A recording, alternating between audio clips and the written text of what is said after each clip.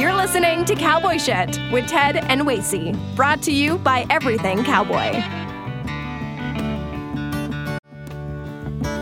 Gonna take a freight train down at the station, Lord. I don't care where it goes. Gonna climb a mountain, the highest mountain. I jump off, nobody gonna know. Can't you see? Oh, can't you see what that woman, Lord, she been doing to me? Can't you see?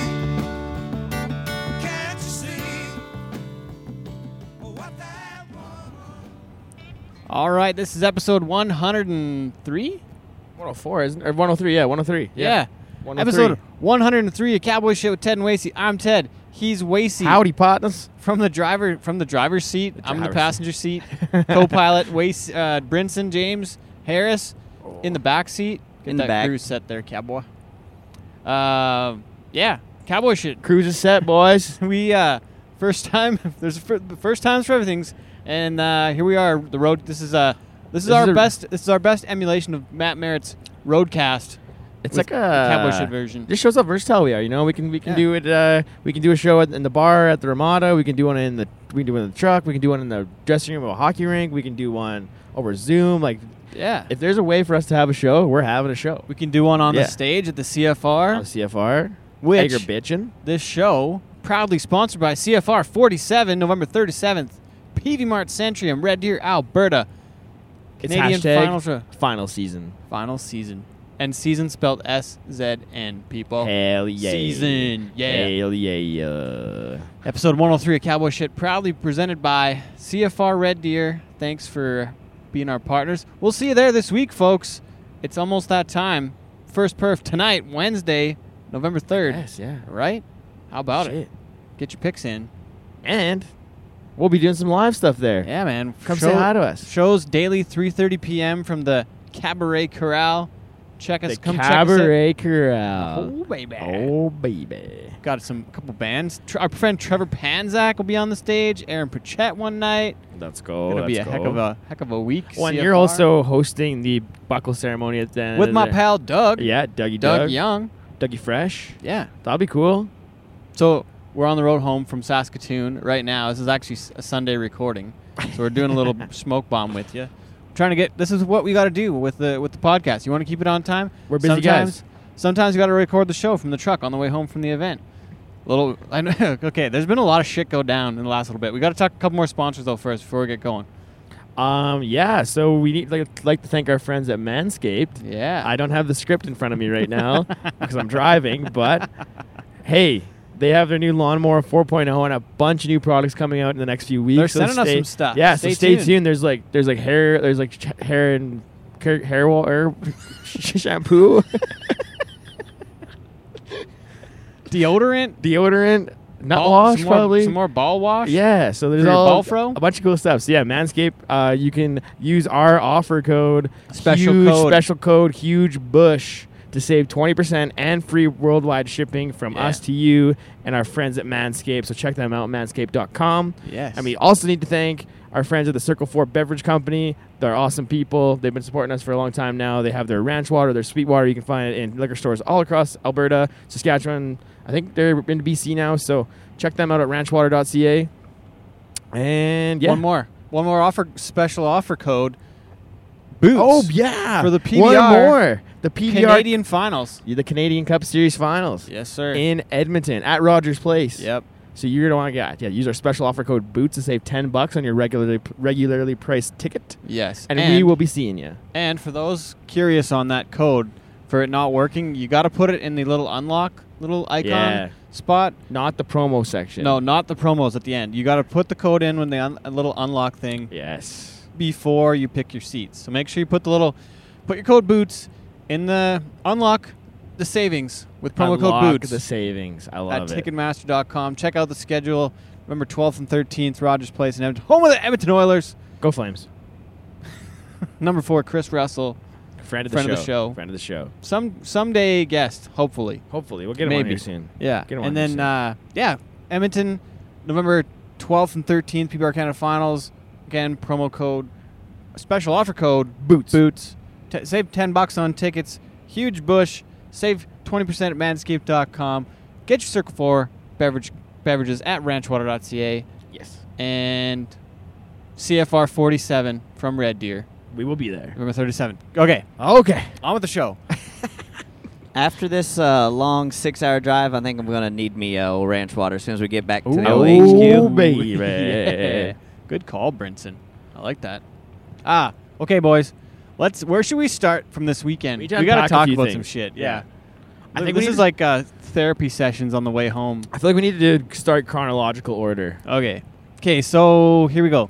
So Brinson and I left Calgary on Thursday, and I guess this last pod has been what it would be the third. So the last one was the 17th of October. Yep. So we had Calgary. So Calgary, Dakota Oh, Butter yeah, wins the yeah. show. Big deal there. There's something else we were supposed to talk about on the show. Now I forget, but a lot of stuff happened. A lot of stuff's happening. We had Calgary, we're back there. Yeah. Brent and I had a sweet after party at my apartment until 5 in the morning, which is always a good time. I was feeling pretty rough on that Sunday. So Butter goes and wins that one, but then we're not sure of his status. So I guess we'll stay tuned to the channels for further updates on that. Yeah. Ty Prescott gets in a wreck. Brinson gets in a wreck. This is in Saskatoon, though. This is Saskatoon, yeah. So fast forward. You guys left on fast forward, Thursday. We left Thursday, went up there. Wasey did some work, met us there Friday for the perf. And then Wasey had a fun night on Friday early. Always had a good night. But so then, Brinson, you hurt your ankle on Friday. I guess that was that's the first event in this sequence, eh? That's the Yeah, first. that was I think the first time the Saskatoon vent started going a little bit of a downhill. Yeah, that's where shit started going sideways, eh? Yeah, no, but it was all right though. It was the back flop instead of the back flip. Yeah, it's like a belly flop. Yeah, it was like the 3,000th backflip you done in just that one it was time. And 10 years worth of backflips in that arena at Saskatoon SaskHealth Center, and I had to mess it up on Friday night with not doing a full flip, landing right on my stomach, twisting the ankle, and it's swelling up like a dang softball. You but can put your foot back up if you need to. I know you got to keep it up high. but You put it up back up there. there's also like a few factors what like made it tough for you to land that backflip. You said they're battling some of the lighting and stuff. Yeah, You no, couldn't it see was landing. it was a black house. We had 2 spotlights shining on me. It was a little bit higher than normal, but yeah, no excuses. I just wanted to do a belly flop, I guess. Oh man, that's the way it goes though. That's You it. battled through. We did. that Luckily, luckily, we only had 5 bulls left, and they were the 5 for 5 on Friday night. Everybody went out there and stuck them. So no need for me anywhere after that. So it was okay. I could kind of sit there on the sidelines and kind of soak my wounds just a little bit. But no, it's I was wondering where you were at the end, though, Brinson. I was like, where the hell's Brinson at? What I happened was to him? trying like heck to get back out there. I really was. But every time I would take about 3 or 4 steps, I would just get the meat sweats and want to Ooh. going Wanna throw up? downhill. So Ugh. fast forward to Saturday. Well, hold on that length, though. Is that the worst you've ever been hurt in this side of things? I think so. I have been banged around in the barrel quite a bit, maybe got knocked out, but this is something that it affected into the next performance, which has never happened. Yeah. Like spraining your ankle's no fun. It's always a battle. Like It's awful. And sometimes I've definitely have sprained my ankle before, but nothing has ever shown this much. yeah. Been this bad. I mean, I'm walking around with a dang walking boot, for goodness sake. yeah. Ugh. That's a fact. So that was Friday night. As soon as the show got over, we all got out of there. Ted and I knew we needed to get back to the room. Wasey wanted to make sure that the party was doing okay, which he needed to. I had to go oversee the festivities. Yep, he had to show his face. Yes. As you do. I'm from the Saskatoon team. area. So For the team. For the team. I did that for the team. Thank you, bro. So it's good to see some old friends What a and some, support. and some friendly faces back at the Long Branch. The old short twig. The old short twig. Big fan. Okay, so next thing next. Next thing next. Saturday. Rolling to Saturday, perf. right? Saturday perf? Brinson does the show with crutches. Yeah, starts off the show with pyro off of a crutch. Shoots a firework out of his crutch. Yeah.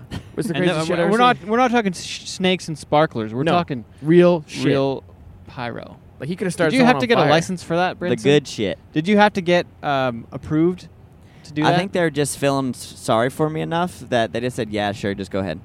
Okay. But like insane, like because you stayed in the middle of the arena the whole time, but you did a really good job still engaging with everybody, getting the people going. So it worked. It worked out. Like best case I was scenario real nervous about that. I was real nervous that it wasn't going to be, the same. Saskatoon on Saturday night is usually one of the best bull ridings in Canada. They're screaming, clapping, having fun, dancing. And I really felt that I was going to let the team down by not being able to, put 100% out there. But having the 2 extra legs with the crutches helped. I mean, they were real open and let me be up there on the. I knew that it was going to be a tough one, but as long as I had the support with the team and everything like that, it was going to be okay. Hell you know what I mean? They let me go out there with crutches. They even gave me a stool to sit on for half of the show, it was. We had those people screaming. I think it was maybe the loudest and maybe the most flashlights on their phones out there in the Don't Stop Believin' I've ever seen for PBR Canada.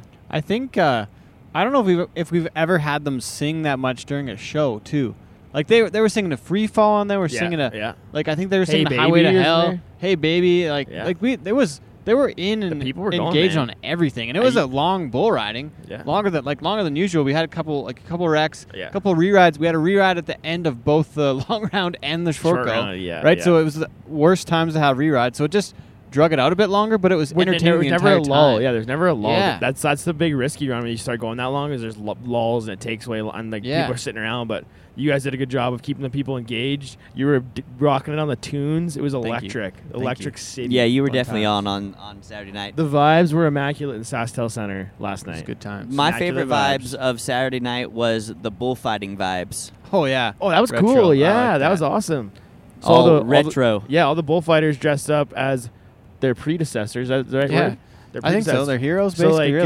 So Tanner Byrne was his dad, Ryan Byrne. And he wore Scott's gloves, didn't he? No, Ryan's. Those Ryan had gloves? RBs Okay. on them. Nice. Yeah, and then Brett Monty was Jason Davidson. Yep. Had his gear on, and then Ty Prescott, TJ Baird. TJ Baird. Yeah, that's pretty neat. That's pretty cool to see, man. Mm-hmm. That's cool. It's fun watching guys with their baggies ripping around. The camaraderie in the locker room right there was awesome. Whenever all getting ready, I think both of y'all were in there too. It was just really, really fun for all the older generation and the younger generation all combining, putting it all in together. Actually, they got some killer pictures of Scott, Ryan, and Jason all helping Tanner, Ty, and Brett putting their makeup on to have it like it used to be back in the day. So it was really cool, sentimental right there for sure. And it was awesome. Yeah, no, we were all ready for the bull riding to start, and we were dressed and ready probably an hour early, and we were just ready to get this thing started. I guess if you're going to do the same thing, Brinson, what would you have had to do? Yeah, no, I was actually planning on doing it, but probably. I had a little bit of a complication that day. I had my foot up in the air with ice on it all day. But my plan was going as Dennis Halstead.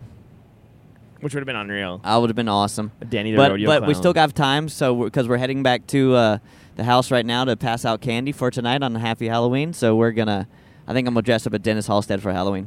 So Jordan Hansen wins the event, which is good. In Saskatoon, and then we pack up. We get out of there. This is when all hell breaks loose. Shit goes sideways from here on in. Yeah. So then I think the first part. So where are we at here?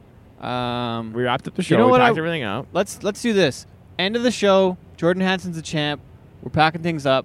We're gonna end the first half of the show. We're gonna come back second half of the show after the interview with Tyler Thompson. We're gonna tell you what went down afterwards. So this is the end of the shit show in Saskatoon. Yeah. Stay tuned. This is the end of the first half of the show. Again, thanks to our sponsors, Manscaped.com. Again, Huge Bush for 20% off. Free worldwide shipping. You've got Ranchwater, ranchwater.ca. Promo code BOOTS at PBRCanada.com for tickets in Edmonton. Special offer, Boots. Along with our fourth and final sponsor this week, this show presented by CFR 47 in the Canadian Finals Rodeo in Red Deer, Alberta. November 3rd to the 7th. 6 perfs, 5 days. Come on and check it out in Red Deer. We'll see you there this week. Get your tickets and everything online from the Peavey Mart Centrium. We'll see you all here this week. Catch our show live, 3:30 daily. Come see the boys. Come see us. Bye-bye.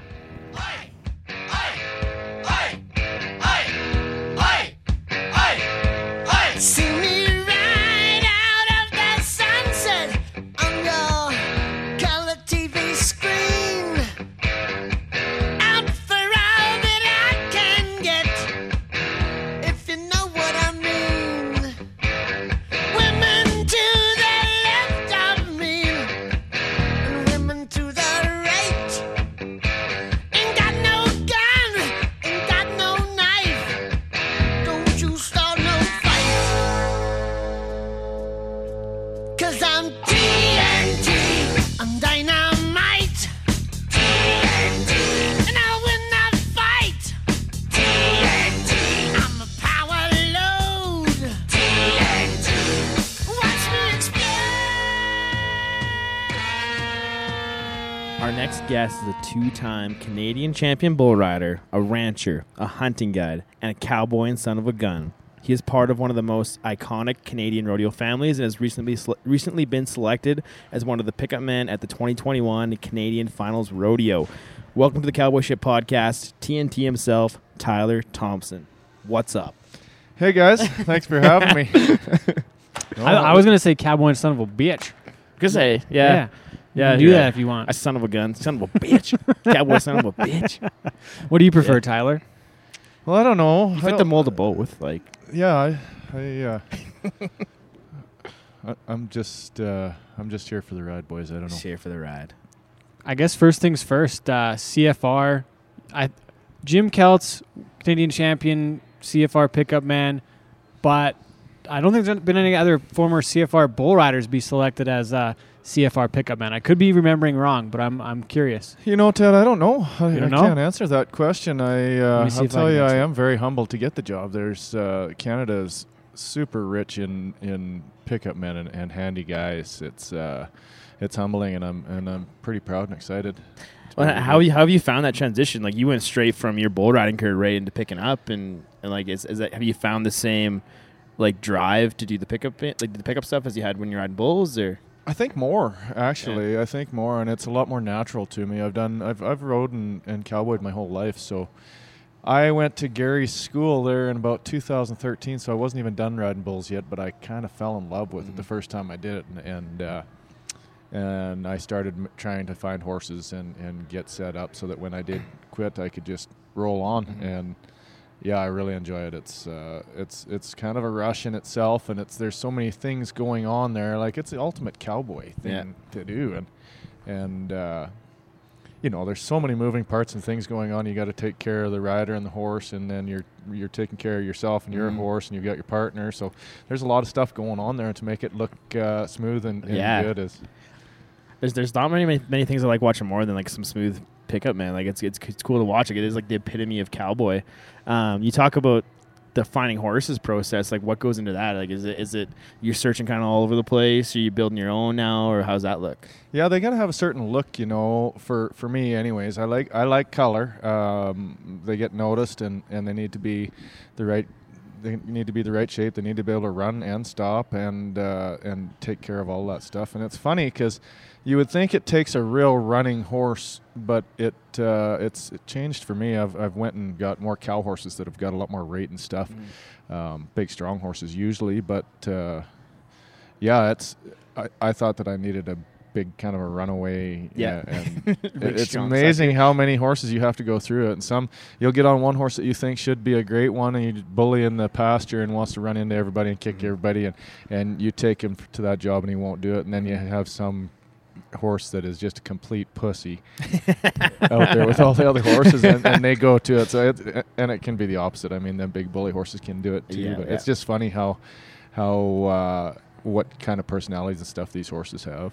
And how long does it take for you to know if a particular horse is going to make it as like a quality pickup horse?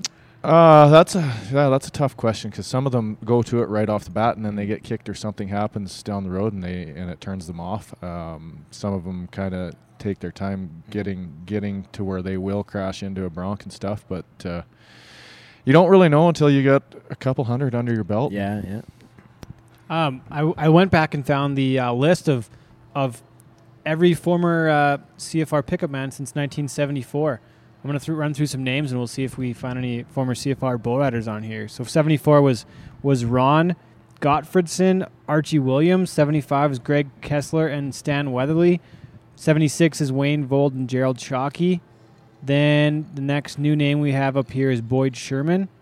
Then we've got Bruce Flewelling that was 83. Shane Franklin, 88. Gary Rempel was his first CFR 86. Who else? Lanny Bristow? I don't know. The fireman. Fireman, really? I don't know who that is. I've never heard his name before. Good guy. Del Northcott, And then you got Dwayne Kessler, Jason Resch, Wade Rempo, Blake Slusher, Jim Keltz. So and Jason Resch. Actually, I already Yeah, said I don't Jason. think there's any other bull riders. No other bull riders. The first Eh? I beat milestone. Brett Thompson and Blade. Oh. Yeah. That's it. Was there a friendly wager between those two? They haven't been at many of the pro rodeos much yet, though, have they? I don't know, and I don't know if Brett's maybe quit because he's so sore. He's got hip problems and stuff. So okay. um, He worked for Big Stone for a while, didn't he? Yeah, Okay. yeah, and he's a super handy guy. He's Mhm. but he's still ranching and stuff. I don't know if he's doing any rodeos or not. I honestly couldn't tell And you. Blade hasn't done a ton of them as a pickup He's busy man yet, chasing has his he? kids around. Yeah, that too, I Yeah. guess. Yeah. And so as are you as well. Yeah.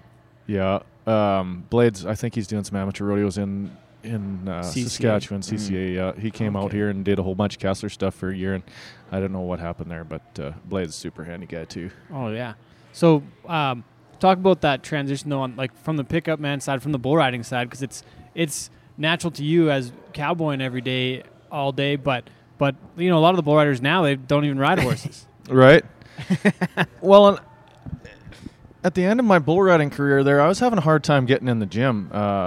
It had just got to where I didn't want to be in the gym and I didn't want to work out. So it was actually a pretty good transition for me because I wasn't in the gym as much, but I was riding a lot of horses and a lot of colts, and it like as far as timing and stuff. And you get them colts that try to jump out from underneath you, they spook, and when they're young like that, it actually really helped my bull riding for the last couple of years. That's a good way to stay fit, like outside of the gym. Yeah, absolutely. And I ain't gonna lie to you, I wanted to be done riding bulls 3 years before I did quit. It was just I hated getting on them things for the last 3 years, and I was so geared towards starting this new job, and so it's a lot of work. It's wild. It's wild you say that though, because like your last season, you end up having such a great season. Like you were just like dollars away from winning your third Canadian title, and like shot the lights out the CFR, and we're buzzing. Yeah, it was a good way to quit. You're so going. I'm curious on the pickup man side of things. When did you actually take Gary's school? What year was that? 2013. 13, and you finished riding bulls in 15. So Yep. once you got onto that school, that you knew that what you wanted to do next, that was decided like instantly. Well, I remember going to that school. I'd talked to Gary about it a little bit before that, and I turned out of Cloverdale to go to his school. No way. And Wow. Gary still is one of the coolest guys I've ever been around. He's the greatest pickup man ever. And he took me on that weekend, and we had a lot of fun. And right after that weekend, he said, "Man, you're handy enough. You could go anywhere you want to go already." And so there's going to be some tricks that you learn and some stuff and get better horses and this and that. But off you go. So he was huge in the start there. How does a pickup man school work? I know like bull riding school, you do like your shoot procedure, kind of all that kind of stuff, break it down, your equipment, then you kind of get on bulls and then break that down. So is it kind of the same process, or? Yeah, I mean, there really isn't any extra equipment to be a pickup man. You got your saddle and your ropes and stuff, but In the Sweet Ram Rodeo pickup shaft. yeah, and really at Gary's school, it was just watch and Situational. learn. Yeah.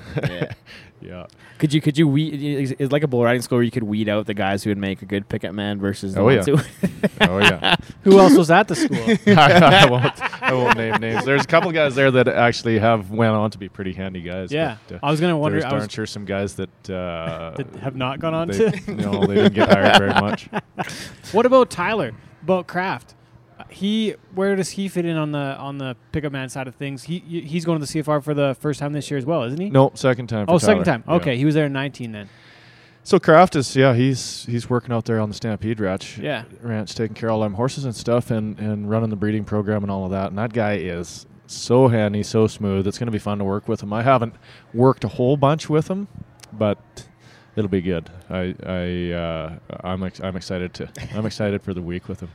There's more of a teamwork aspect within the pickup man deal than people think, right? You guys got to work together, like in situations like if there's a hang up or whatever. Maybe you're even just getting the cowboy safely on the ground. Like you guys really got to work together and know kind of where everybody's going to be. It's kind of like bullfighting in a sense, right? Absolutely, and it is. You gotta read the play and see where your partner's at. And the guys up here, like I say, you can go to work with any one of them, and it's like you've worked forever together because they're all just as handy and they know where to be, and you're only as good as your partner and his horses, you know, in a wreck and stuff like that.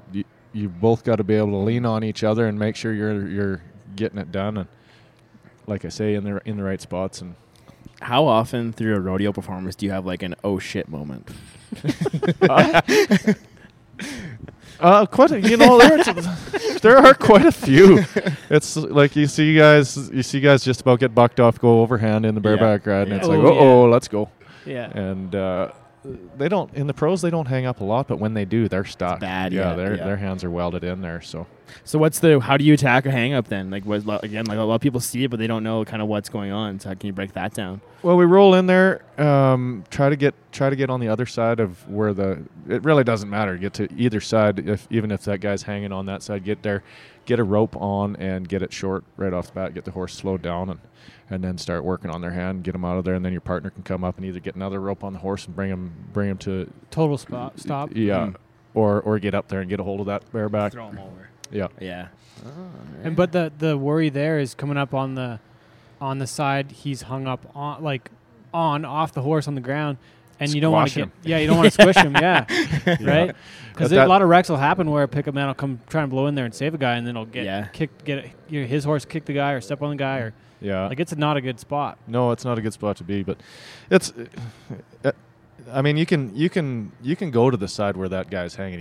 You don't want to go in there and 9-0 and T-bone him, but it'd be wild. I mean, I remember one time in Okotoks, there's a kid got hung up, and it was cool because I came in and I roped this thing and I had him short, and this kid weighed about 65 pounds. It was Chet Dietz, and I just reached down and grabbed him, threw him. What? No, it was at the pro rodeo, but it was in the novice. And I grabbed him and just threw him back up in the middle, and he stepped off on the other pickup man, and it was unscathed. It was pretty. It was one of my cooler ones. So speaking of that, though, I was thinking that you're a bigger guy. Like, what are you? 6'2", 6'3", 6'1" or 2", yeah. 6'1" or 2". Yep. So with how big of a guy you are, you can like.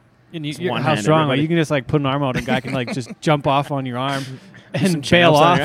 Like it's different than a guy like like a guy like Jim Kelts. He's not a big man, right? And just doesn't have the physical strength that you would, right? Even Kraft, like I don't know how wiry that guy is. Nothing offense, but like being a bigger, stronger guy, like those bronc riders have to feel safer around you. I want to say almost because you can help them out. Yeah, and I think that's a big part of it. I think being bigger and stronger is. I know that I've talked about that with Jake Volden. He says, I want somebody out there that can get a hold of me and get me out of a bind. He's a big guy too, like really. Yeah, really. Little guys like Jim made up for it with his finesse. The guy was so handy and always rode really, really nice horses. So, I mean, he kind of made up for it with his horsepower and stuff like that. So it wasn't a knock. I wonder if those guys feel safer with it's like any other sport, like hockey or whatever. Yeah. Like you see the smaller guys have to find ways to be effective and like different than a bigger guy, right? But whatever kind of works for their style. But probably definitely helps being bigger and stronger. I know my hockey career would have been better if I was a few inches taller. Not much of a goalie at 5'9". No, it's tough. It's tough. Well, even in the bullfight, I liked it. Sandman. Back in the day. Yeah, Sandman. He was big and strong, and I liked that because he was a bigger target than me when I got off. You can probably run faster than him. I doubt that I can. He's pretty. He's quick. Oh yeah, he's an athlete, that guy. But I liked it because he could, if he had to, he'd grab onto one and just stop him himself. He'd really. Put him in a headlock and put him in a fucking scissor hold. He was. I remember Schiffner getting hung up so bad by his foot there. Not that he was ever grabbing knots or anything like that, but he hung up by his foot in Calgary there. And for a long time. Sandman just grabbed him and chucked him over the other side of that thing. And I don't know any other guys that would have got that done, but yeah, because it was him and Scott Byrne together that day. I think Scott yelling "throw him over"? Yeah. There's a video of it where we actually hear the file where somebody's yelling. That was as wild a hang up as you're going to see. That's crazy. Yeah. Well, so sorry, you got something? I was going to ask what's been the wildest wreck you've been a part of since your pickup man career has began. I don't really know that I've seen any real wild wrecks, and I guess that's a good thing. That's good. That means you're doing a good job. The thing about being a pickup man is if you're not getting noticed, you're doing a good job. And I can't say as I've seen any real bad wrecks or been involved in any real bad wrecks. I mean, horses falling down and guys getting hung up. It's it's part of it. But yeah, nothing really crazy. Yeah, which is good. Yeah, like you say, it's a good thing. You talk about that though. That brings up another point. I wanted to say that these different jobs in the business, the bullfighters, pickup man. I want to say, honestly, you could say shoot boss. Like some of the different production people, the best ones go unnoticed for the most part. Well, even like you have a good gate crew, right? You know, like you go to a lot of roadies where like your latch man fucks something up and it just like ruins it for everybody, right? Like, but my point being though is that I think the pickup man are probably like one of the most underpaid and like I don't want to say undervalued, but like underpaid. Underappreciated. It was just like you go unnoticed, right? Like there's not like the kind of the glory that a lot of other things. Like even like a bullfighter makes a big save or whatever, where it's like you come in, you make a good do whatever, like on a hang up or make a good loop on a bull or whatever it may be. Like you'll miss one, and that's the only thing they see. Yeah, exactly. Yeah, you know what? That's kind of like my follow up question. Is like, how good does it feel when you know like everybody's watching you and you just like slap a hula hand loop on a bull or a horse or whatever, and you just dally up and pull them out of there. Everybody's just going wild, and Teddy plays pickup man. TNT, man, TNT. Yeah, it's cool. I mean, it's you wouldn't believe you think that you're going unnoticed, but there's them old boys in the crowd that are handy, and they see everything. And they don't let it slide. Yeah. If you do screw up or fuck up on one, they remember that, and they. Oh, it's like I said earlier. There's nothing more like watching than like a handy set of pickup man. Like I remember going down the Frontier days with my dad, and we were watching the rodeo there, and them guys they have down there, like it's so fun to watch. It's such a big arena, and they got to like keep kind of things under control, and it's super cool to watch. So. Well, I remember one of the first ones I went to. Were you at Claresholm that year? One of the first bull runs I went and roped at. Here, let's watch this back because this is probably what we're. This might not be exactly what you're talking about, but this is Claresholm. No, this is where I did something good. I was going to say I got. Oh yeah, that kid. Yeah, he got knocked out, and then I had to ride my horse in between. Yeah, you actually dodged him there. Yeah, yeah, your horse went and stepped in like you made a save with you and your horse. Yeah, I remember that. That was. Yeah, a guy kind of just like the bullfighters in a situation like that. I don't think I was going to do that with a bucking bull, like a full-size bucking bull, but it was a little cow, so I just rode in there and got in between the two of them. That cow runs into my. Yeah, I think it was Griffin Smeltzer. It was Griffin or 2016 is quite a while ago now. Yeah, and this little cow just like comes and hooks your horse. It's kind of. Yeah, I want to hear the other story. Yeah. Was it the same night or was it a different time? Oh, I think it was maybe the next night. I don't know. During the bull riding. Okay. Yeah, and I had a bull out in that arena, and it was just one of them things when you start missing and you know that people are watching. And you're an hour from home or less. Yeah, and every old boy that I know in the country is in the stands, and you think I could catch that goddamn bull. I bet you frickin' 10 loops at that thing, and he was just standing there. He wasn't chasing me. He was standing there. I was 10 feet away, and you think I could put that fucking thing over his head, dude. Gosh, that's so funny. And it was so embarrassing. You just want to shrivel up and crawl out of there. But that's awesome. But that comes with. I mean, it's just like anything. It comes with time. You get pressured up, and then you just start bombing, and that doesn't happen very often. I darn sure don't catch every one of them, but usually I don't. Like usually I don't just completely crumble under the pressure anymore. I'd have to think back and watch more, but like the other day at the Ranchman's, I don't know if you missed maybe one or two the whole like 3 days. Like you did not miss many, if any, that weekend. Like you were dialed in. The 2 days I was there, you were buzzing. Yeah, it was good.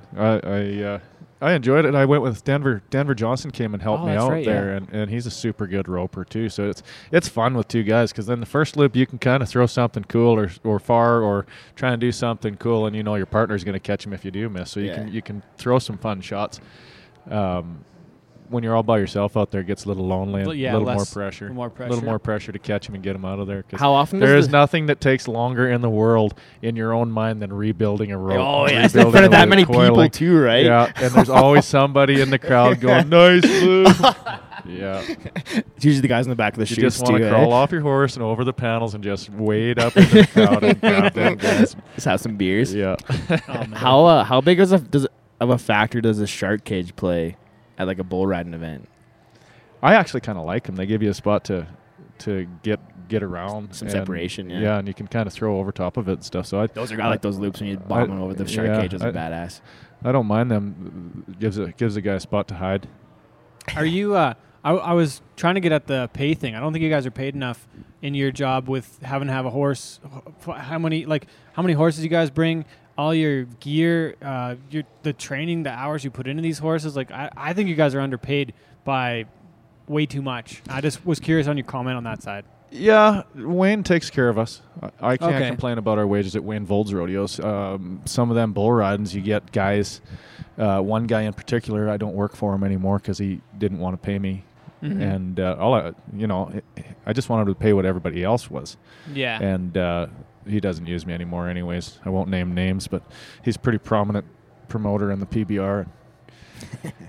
But no, I think you're darn right. There's a lot of cost, and those horses are worth a lot of money. Oh, yeah. and It's insane. you know Some you're of the going most to do a well-trained- job for $600 to $1,000 a perf, but all it takes is hurting one of them horses, and you're down $20,000, $30,000, $40,000, $50,000 just Yeah. depending Yeah. on what One the horse night. does. Like if it's a pickup horse and something that I can head steers on and stuff, they're worth a lot of money right now. Oh so yeah.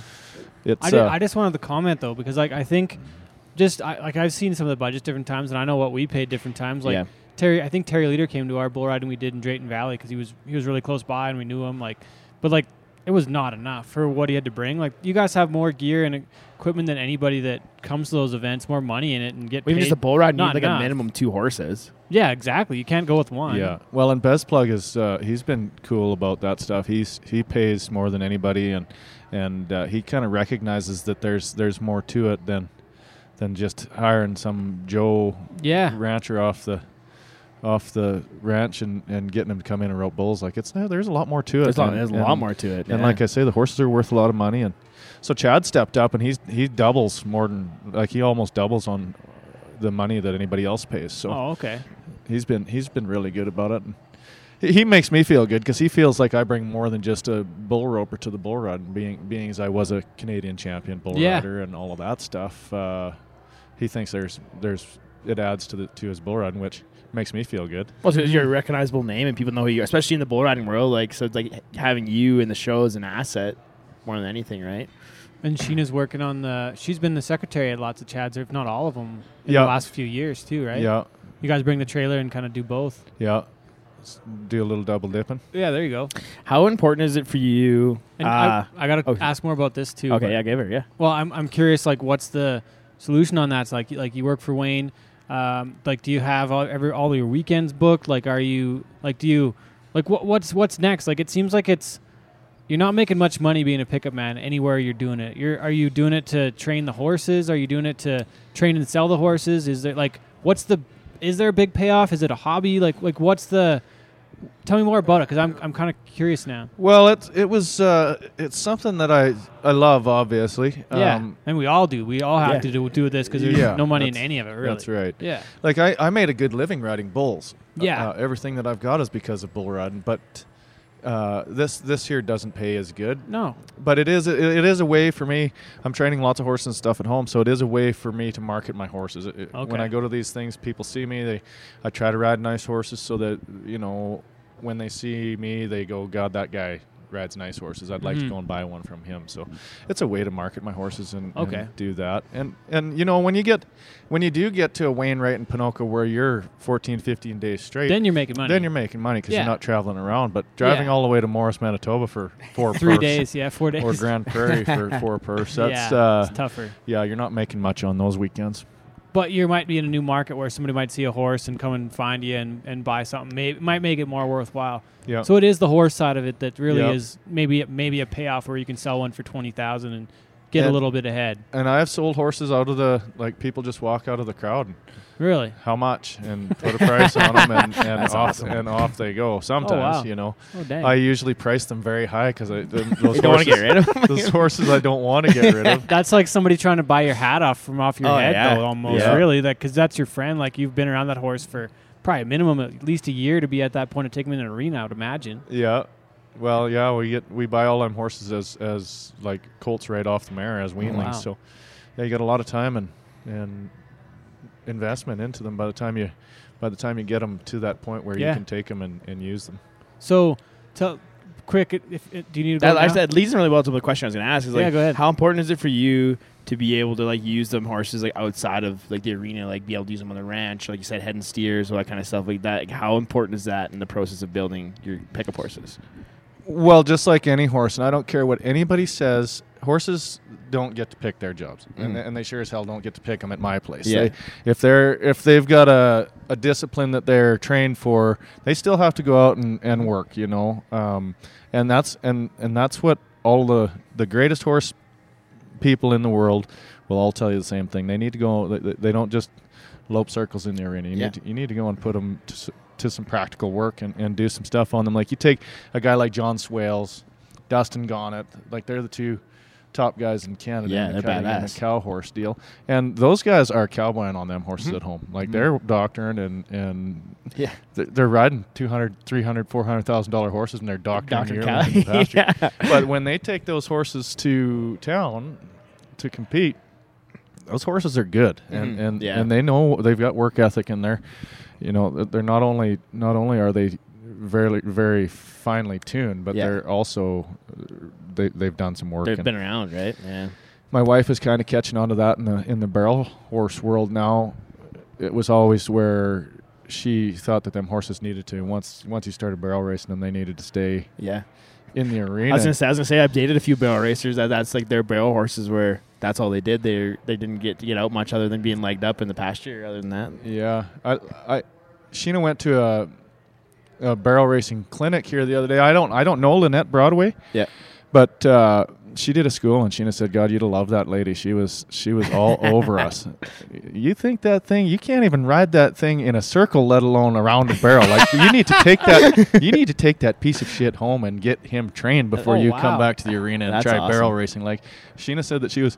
So that kind of reinforced what I've been telling Sheena for years. but she doesn't want to hear that from you. Yeah, exactly. Yeah, it's wives and kids, they don't listen. Yeah.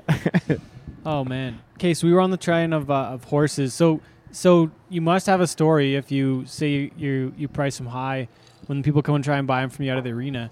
So there must be a story there of actually selling one.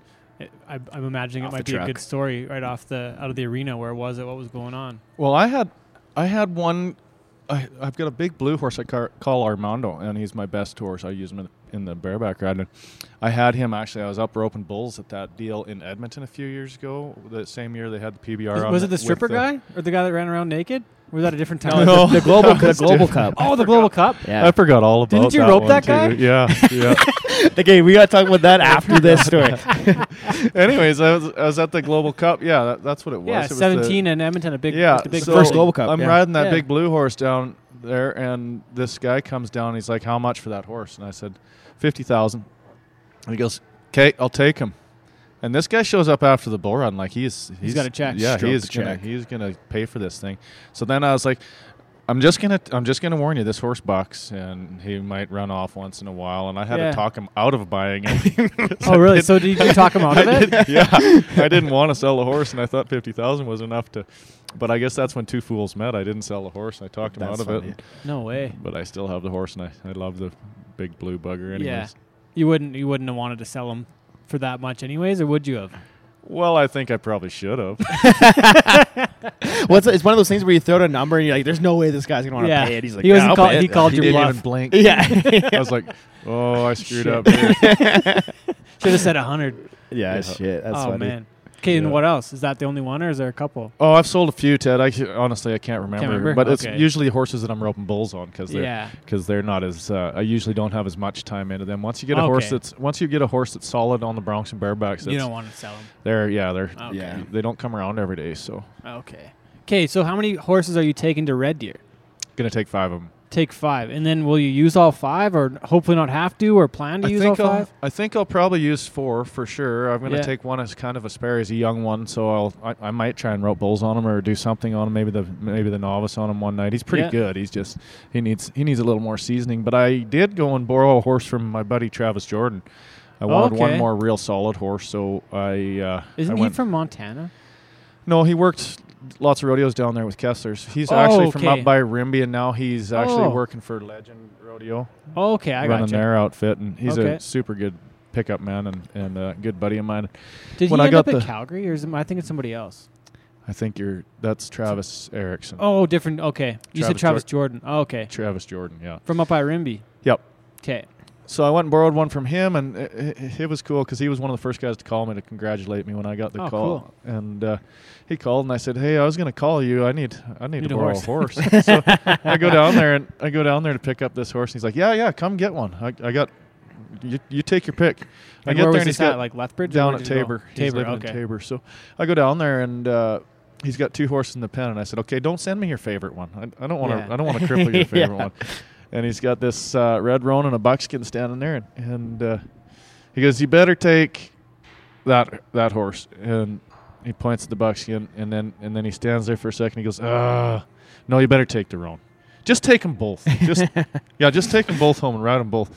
And I said, "No, just pick me one." Anyways, long story short, he sent this little red roan horse home, and he's an awesome little horse. So I got to go to some broncs on him this weekend up in Olds there at the college rodeo, and Okay. he's going to fit in perfect. So I got to give Travis a shout out. That was pretty 'Kay. super cool of him to. I think I Or know guy. who you're talking about. I think I saw him at the feed store in Rimby one day, and I kind of forgot kind of who the guy was. But He's kind of a tall, slim guy. yeah, kind of like red. Yeah, that's exactly who it is. Okay.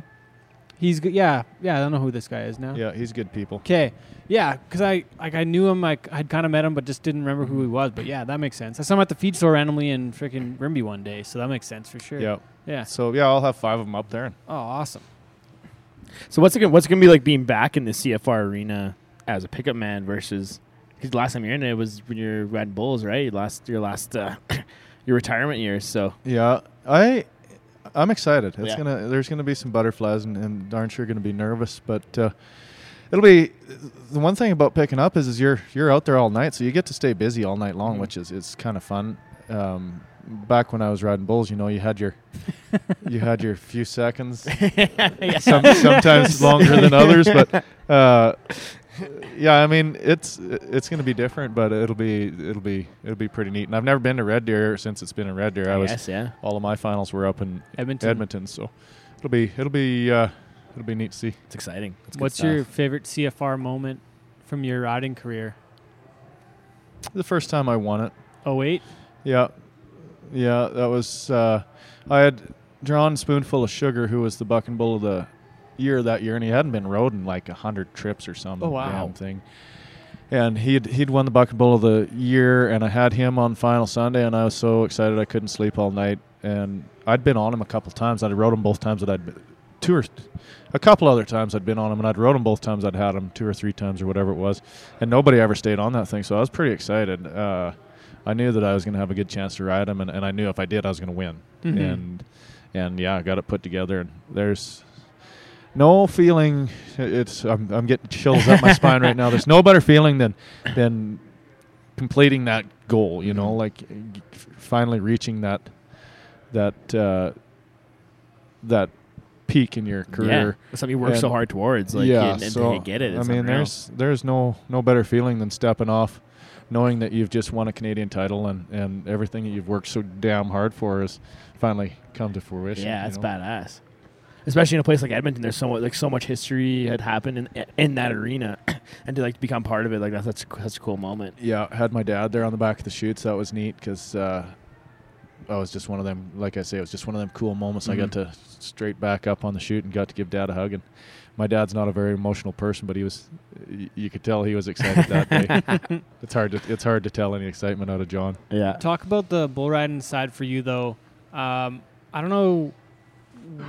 It was kind of. It took a while, and then you got to that really high level, right? Like it was kind of like, weren't you like 24 or 5? Like it took a couple years. It didn't come right off the bat at 18. Yeah, it was. I was 25. I had a lot of injuries, knee injuries when I was younger, so Early I was on. in and out. Like a couple of them injuries were year-long sort of things to get back. Okay.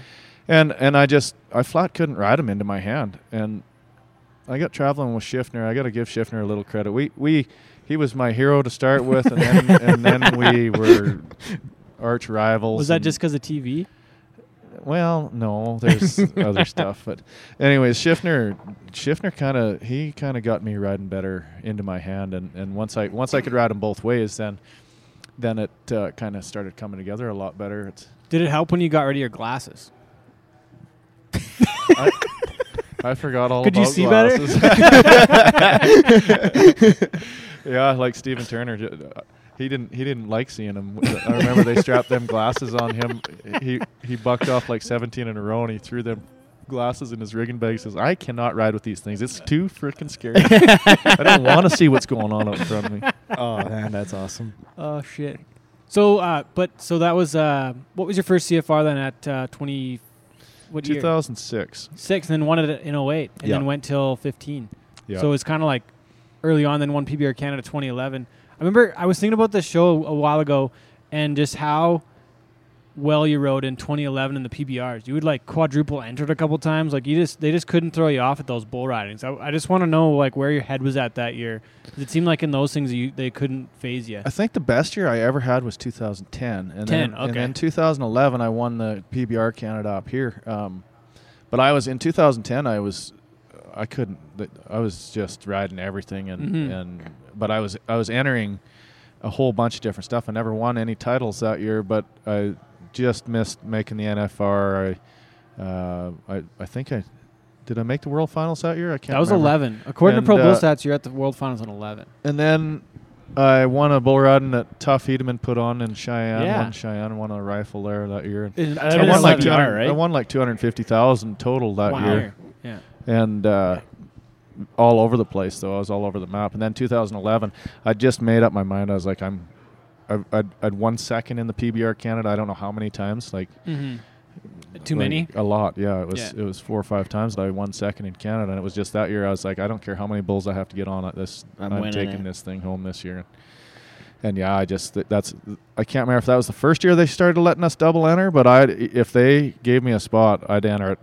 If Yeah. there was 6 spots open, I would have got on 6 bulls at that point, and I was in really good shape at the time. And yeah, it was.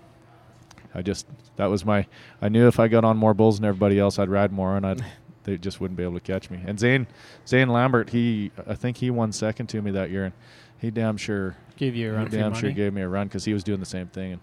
And well, Zane still is really hard to beat. So Mm-hmm. And you're part of that generation. A lot of guys who are like really hard to beat, like Schiffner, Zane, like Pank was riding really good. Best Torque was Plug. around. Best Plug. Like so many good guys come from that Brett Thompson, generation like of you bull mentioned. riders. Like yeah, it must have been pretty cool feeling to roll up to a show and like know that the chances of you walking out of there winning is pretty good.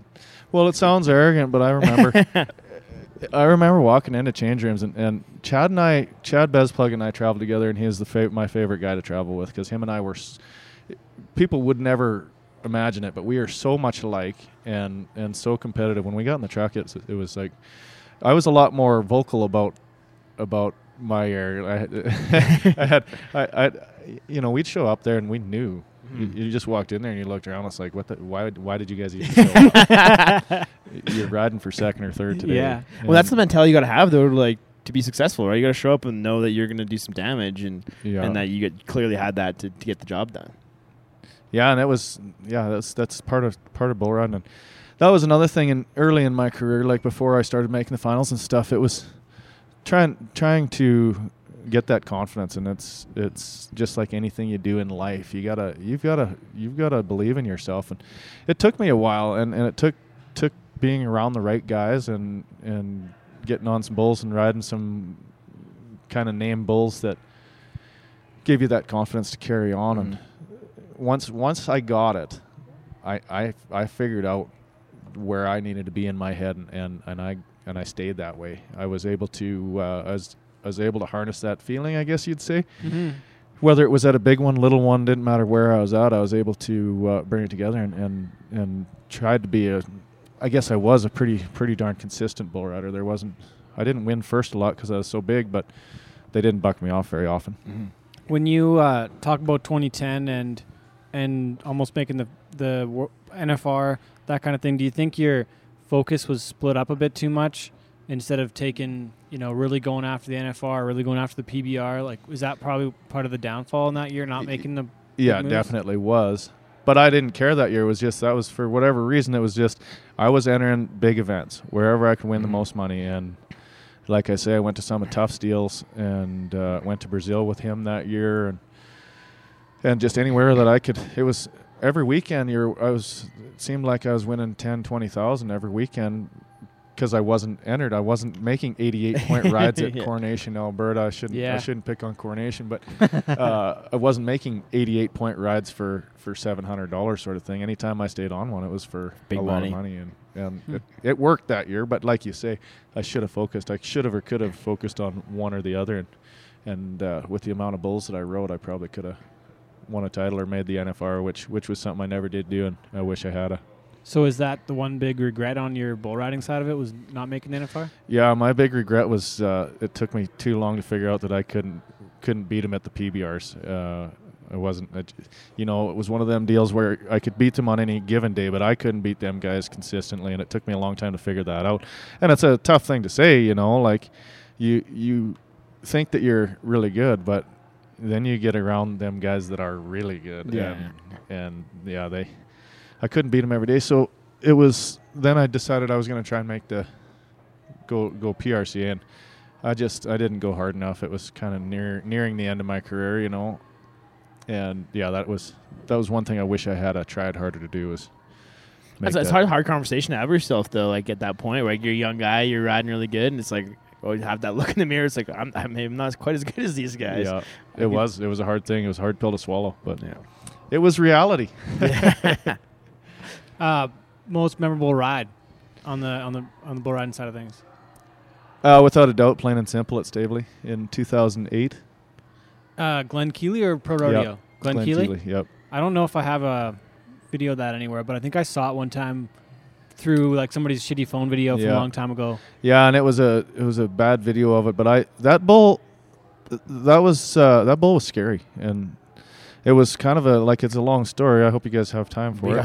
We got All heaps night. of time. All night, man. We'll get another That round of beers over that here. spring, plain and simple, showed up on the scene, and he was big, black, scary, fighting, mean in the arena, and then straight up and down, try to hit you in the teeth every jump, and he was scaring guys. And I remember the change room, the locker room, these guys were Like scaring everybody. Like Yeah. the guys that Yeah. usually don't get rattled. yeah, and scared they were too. wanting to ban him. And I was like, you guys need to quit. You need to man up a little bit. I was like, we finally get one here that's big and scary and bucks fucking hard, and you guys want to ban him. I was like, you need to quit being such a bunch of pussies. And I said it all year. Those guys didn't want him around, and I ended up drawing him in the short round at the Glen Keely, and I remember looking around the change room. There was guys with that look on their face like, there you go. Fucker. Yeah, you've been talking all year. Now it's now Now let's it's see. your turn. Yeah, Now it's your turn. let's see what you got. Yeah. And I know there was guys there hoping that thing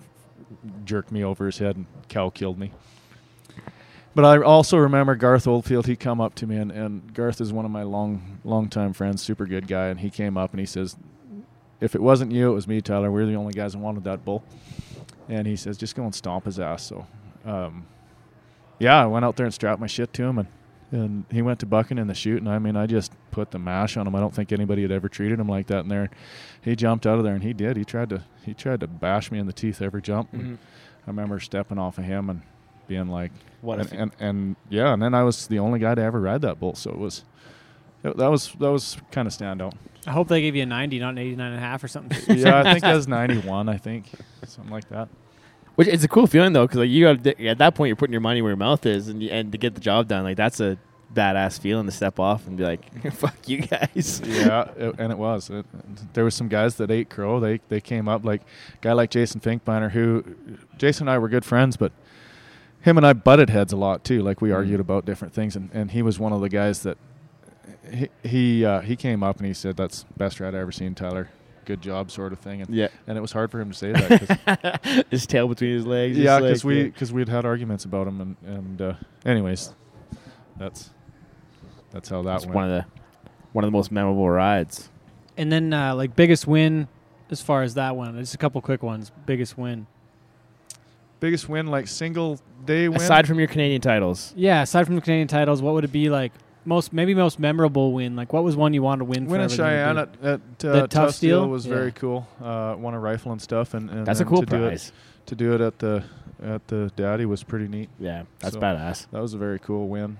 And that was very last minute because weren't you there and then you convince Ty, you're like, oh, there's gonna be some exemption for like Canadian champion. And you like, didn't you like get in there some kind of that was a little suspect? Yeah, it was.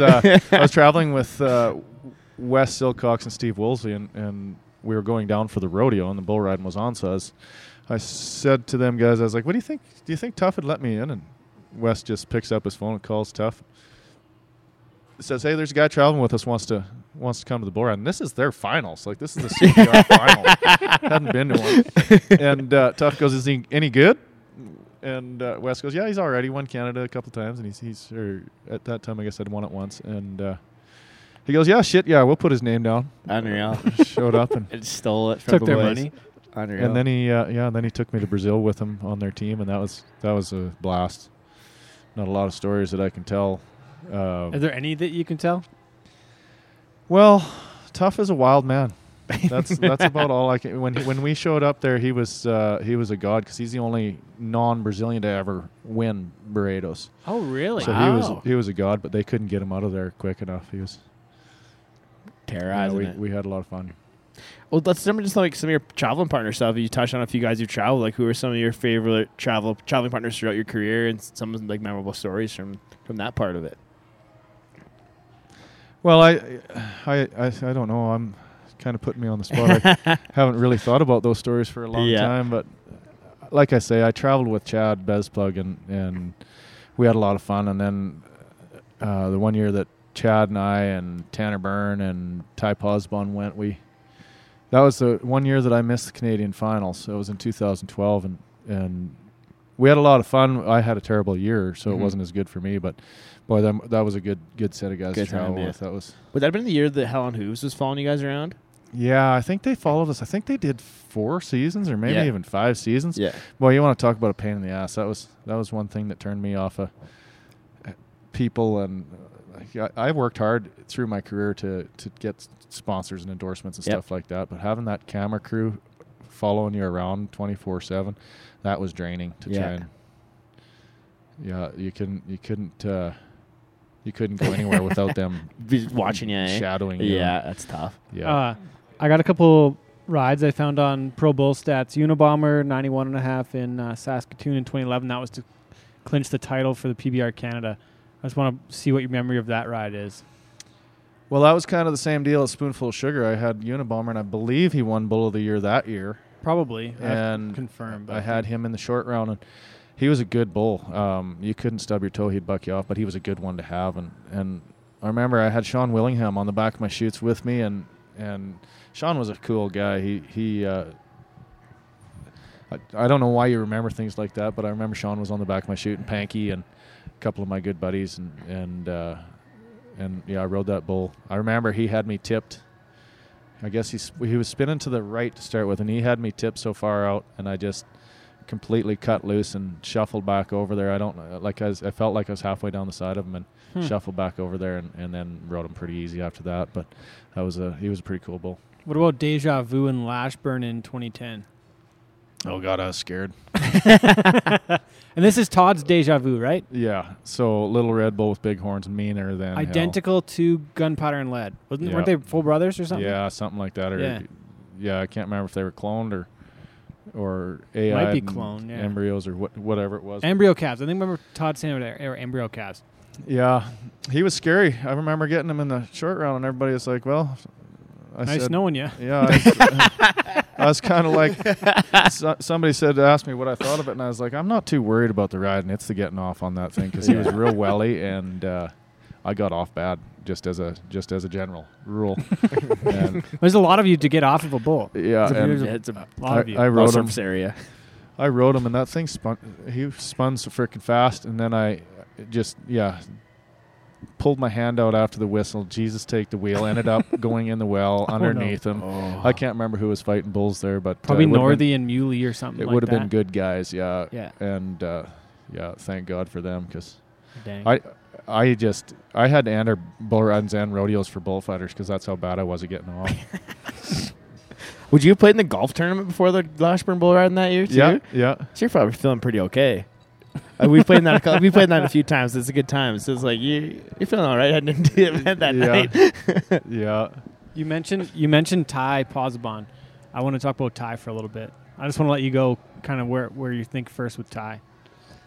Well, Ty kind of ripped our guts out, you know. He was everybody knows how good he was at riding bulls, and such a good guy. No, I don't. I've kind of stayed away from all of the.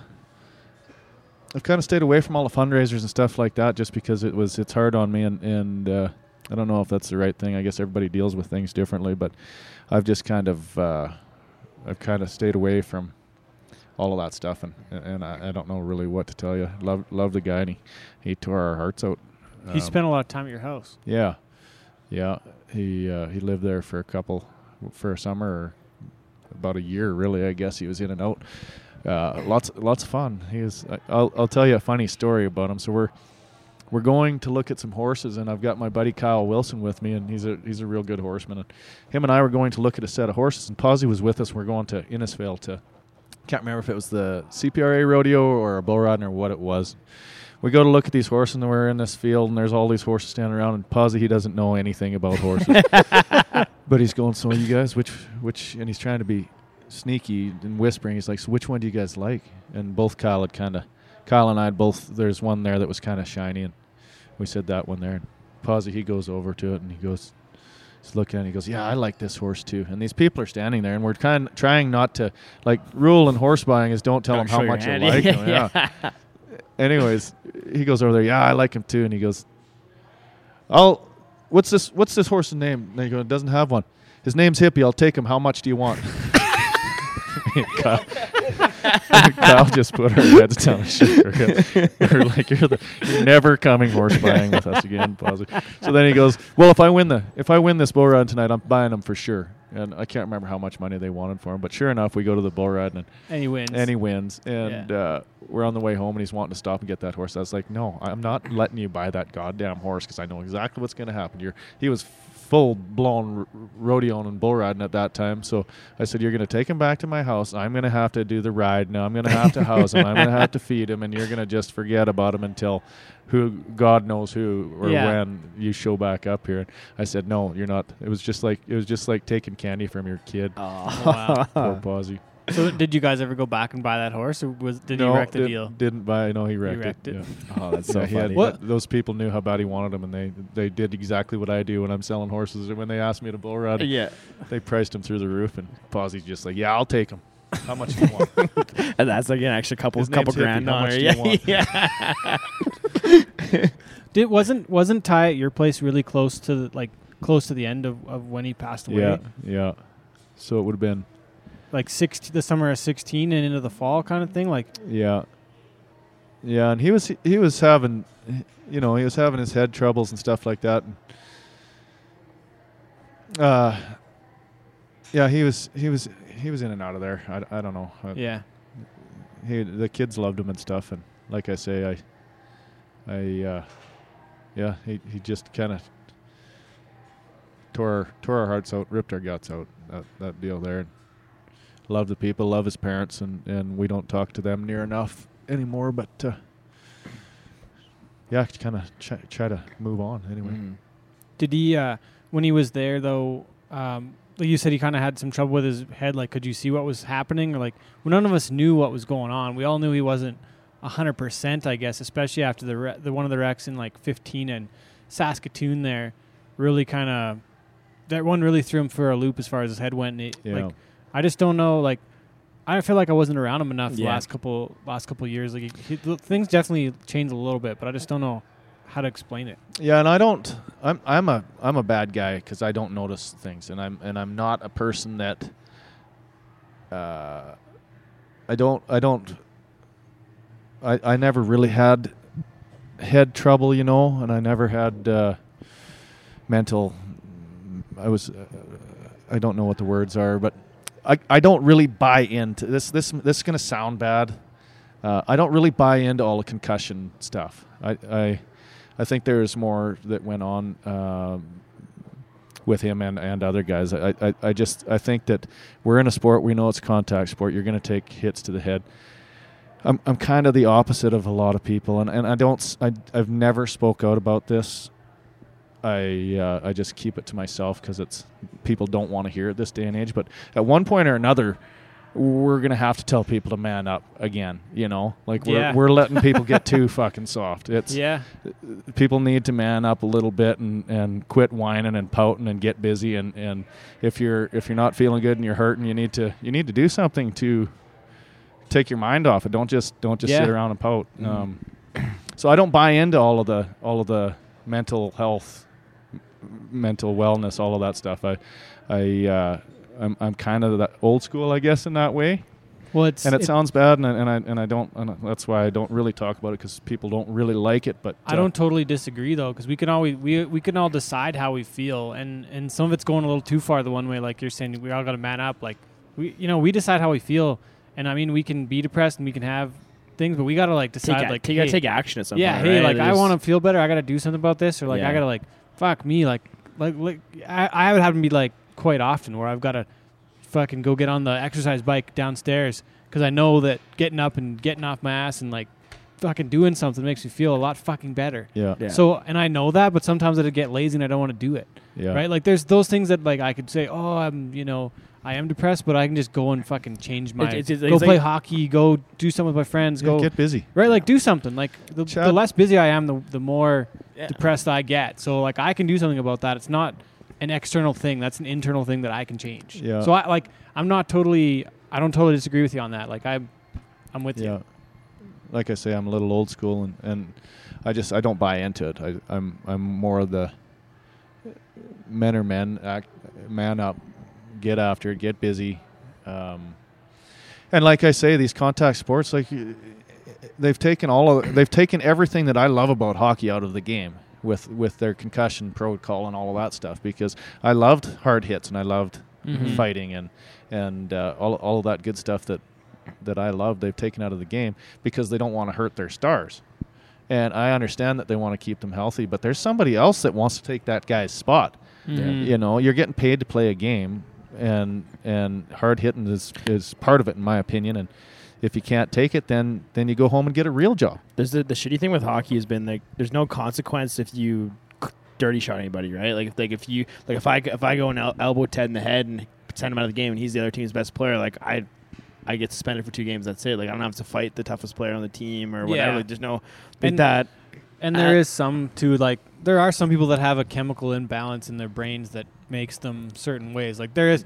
I'm not disagreeing with some of that, and I don't disagree with parts of it. I'm just saying I don't totally disagree with you. I think that we can change. And don't get me wrong. I know there's people that are battling with it, but I just think we're compounding the problem by making it easy for people to make an excuse and cop out and that's just my opinion, I guess. Oh, good. Wasey, what'd you have? I was just my comment about the hockey. Mm-hmm. Is there anything else bull riding wise we need to get into? Rankest bull, the biggest time where you think you're in over your head, or you drew one that just completely fucking kicked your ass, or there's got to be somewhere. There was one I saw here on. So I remember getting on a chicken on a chain. What about that one? Yeah, he's not really one that sticks out because he was when I got on him the first time that I got on him 2 days in a row. In Vegas? And the first time I was expecting a lot more bull, and really? I just got leaning over the front of him, and he kind of hit me in the face mask, bucked me off, and I hit the ground, and I was like, oh man, I hope I get to get on him again, because I totally overestimated him, and then I got on the next day, and I rode him right until he threw his tail in there and ran off, just kind of squirted me off the side. But one of the bulls that really stood out was getting on Little Yellow Jacket. And that was career defining kind of a moment, because I got on him in Cheyenne the first year I went down there, I believe, and it was short round, and I was tied with Adriano Marias, and I got back on rider score, and this hype, because that was when Little Yellow Jacket was in his tear. Mm-hmm. And the hype was Adriano getting on Little Yellow Jacket, and I mean the buzz around the place was just huge. And then I ended up getting him on rider score, so it was just this lull. Who is this guy from Canada that's got him? And I'll never forget it, because I got up on the chutes there, and Adriano come along to help me, and he says, "Hey, kid, you just stick your chest out and go left, because if he goes right, you can't ride him." And I was just like, okay. So that's what I did. I sat up, and I stuck my chest out and went left, and that was another one that, man, I rode that thing so easy for 7.5 seconds, and right at 7 seconds, I kind of go like, I'm about to ride, and just that quick whack underneath. Oh no! And but it was one of them deals where it was like, you had him, you just got on the best bull in the world and had him knocked out easy, and you did screw it up, but that was huge going forward. But then I just going back to what you asked about a bull handing me my ass. That next week I came home and I got on one of Ellie Scory bulls called Scarecrow. Oh, really? And that bull when he first came around was super bucky. And I just got on a little Yellow Jacket and almost rode him, and I was like, this thing doesn't stand a chance. And that thing bad baby spanked me, hit me in the chin, hit me in the bottom of the chin, knocked me out. I guess I was asleep, obviously, but that bull ran me over 3 times in the arena. Left, came back, ran me over again. And I finally woke up, and I didn't realize I was knocked out. And it was a doozy. He did bad baby me. What about Coach Heese? Oh yeah, I got on. I forgot all about that. I got on him down in Fort Worth or something, didn't I? Yeah, you did. Yeah, that was a good bull. I didn't know anything about him, but at that time he was one of the powerhouses down there. And one quick stat for the people: Tyler Thompson was bucked off a moccasin bead in Medicine Hat in July of 2009. For those who don't know, that's Teddy's claim to fame.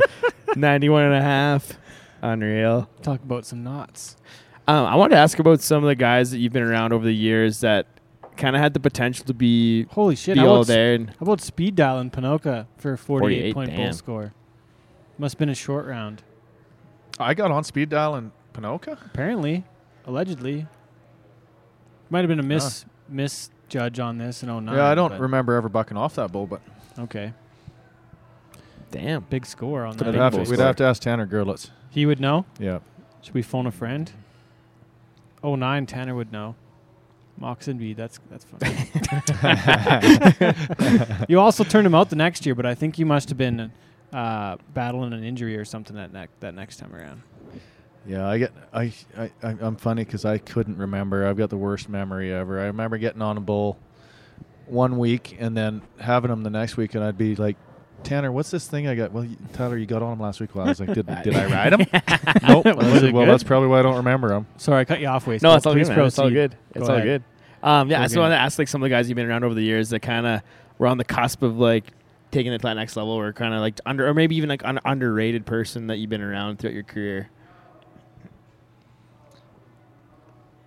Yeah, I don't know. I'd have to think about that one.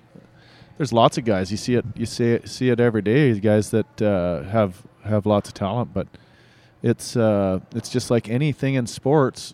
To take it to that next level, you've got to have it. It's so simple, but then it's so hard. You know what I mean? You talk about the best hockey players, best baseball players, basketball players. Getting to that next level, they're only a little bit better, and whatever gives them that edge, you've got to find it. And there are plenty of guys that have the talent, but whether they want to nose the grindstone and put the work in to get to that level, and then even some of the guys that do try that hard, they just mentally never get it put together completely. Or even consistency. I know for myself, I said on a couple times, but it was consistency and getting myself in that right mindset where you said you figured it out further on in your career. And I never went past, I was 20 the year that I stayed on moccasin bead, and I never had a real full season after that. I never really went at it. I kind of broke an egg when I shit my pants in Claire's home that time, and I never really got over that in my shoulder. I never got it out of my mind, and I just couldn't do it anymore. Yeah. And then started the website stuff, and I just never went back to it. I always kind of thought I'll do this for a while and maybe go back and, give it a full go. But I would have liked to try and go again, but I just never, I got broke. Few guys you've probably seen that happen to numerous guys throughout your career. Yeah. Bo MacArthur was absolutely outstanding, and he was world class, and he got jerked down on shivers and shakes, Oh, shiver really? and shake in Sixes. Tabor one year, and that was the end of Bo MacArthur. Wow. It cracked his, like, he got hurt. It jerked him down and hurt him pretty bad, and Bo was never the same again. And up to that point in his career, he was unstoppable. Wow. Like, little wee guy that looked so good, kind of like a Brian Canner, you know. That you see it happen. That's for sure. I want to move into some of the bull raising part of stuff. You've raised shit, some. yeah. You've raised some Wow. awesome. Before we get that, Okay. traveling stories, the 88 points and the steak dinner. What did you guys make that up? Between you and Max and some of those guys, or Ty? Yeah, I don't know. Elliot, or where'd that come from? I don't know exactly where that started, but yeah, our crew, we always had 88 points or higher, and you had to buy the truck dinner, and yeah, Ty Elliott was famous for being 87 and a half. I bet you he was 87 and a half 100 times. But yeah, that was always something fun. We also had the Sorry C Award Yeah. for the guy that sucked the worst. So And that was that just- they had to buy beer. Was that just at the CFR? Well, we kind of carried it on through the year at certain times too. Like if somebody just flat ass sucked, it was like, hey, you're buying beer. That was pathetic. Get in there, Max. Who had to buy that award the most? Max? Max? Farmore, yeah. Oh geez, I want to say something about the CFR and that award, but I don't know where I'd go with it. So go ahead. Let's go on to the bull sideways. Yeah, no, I got kind of. I guess I have like one thing. No, I think I'm blanking now on it.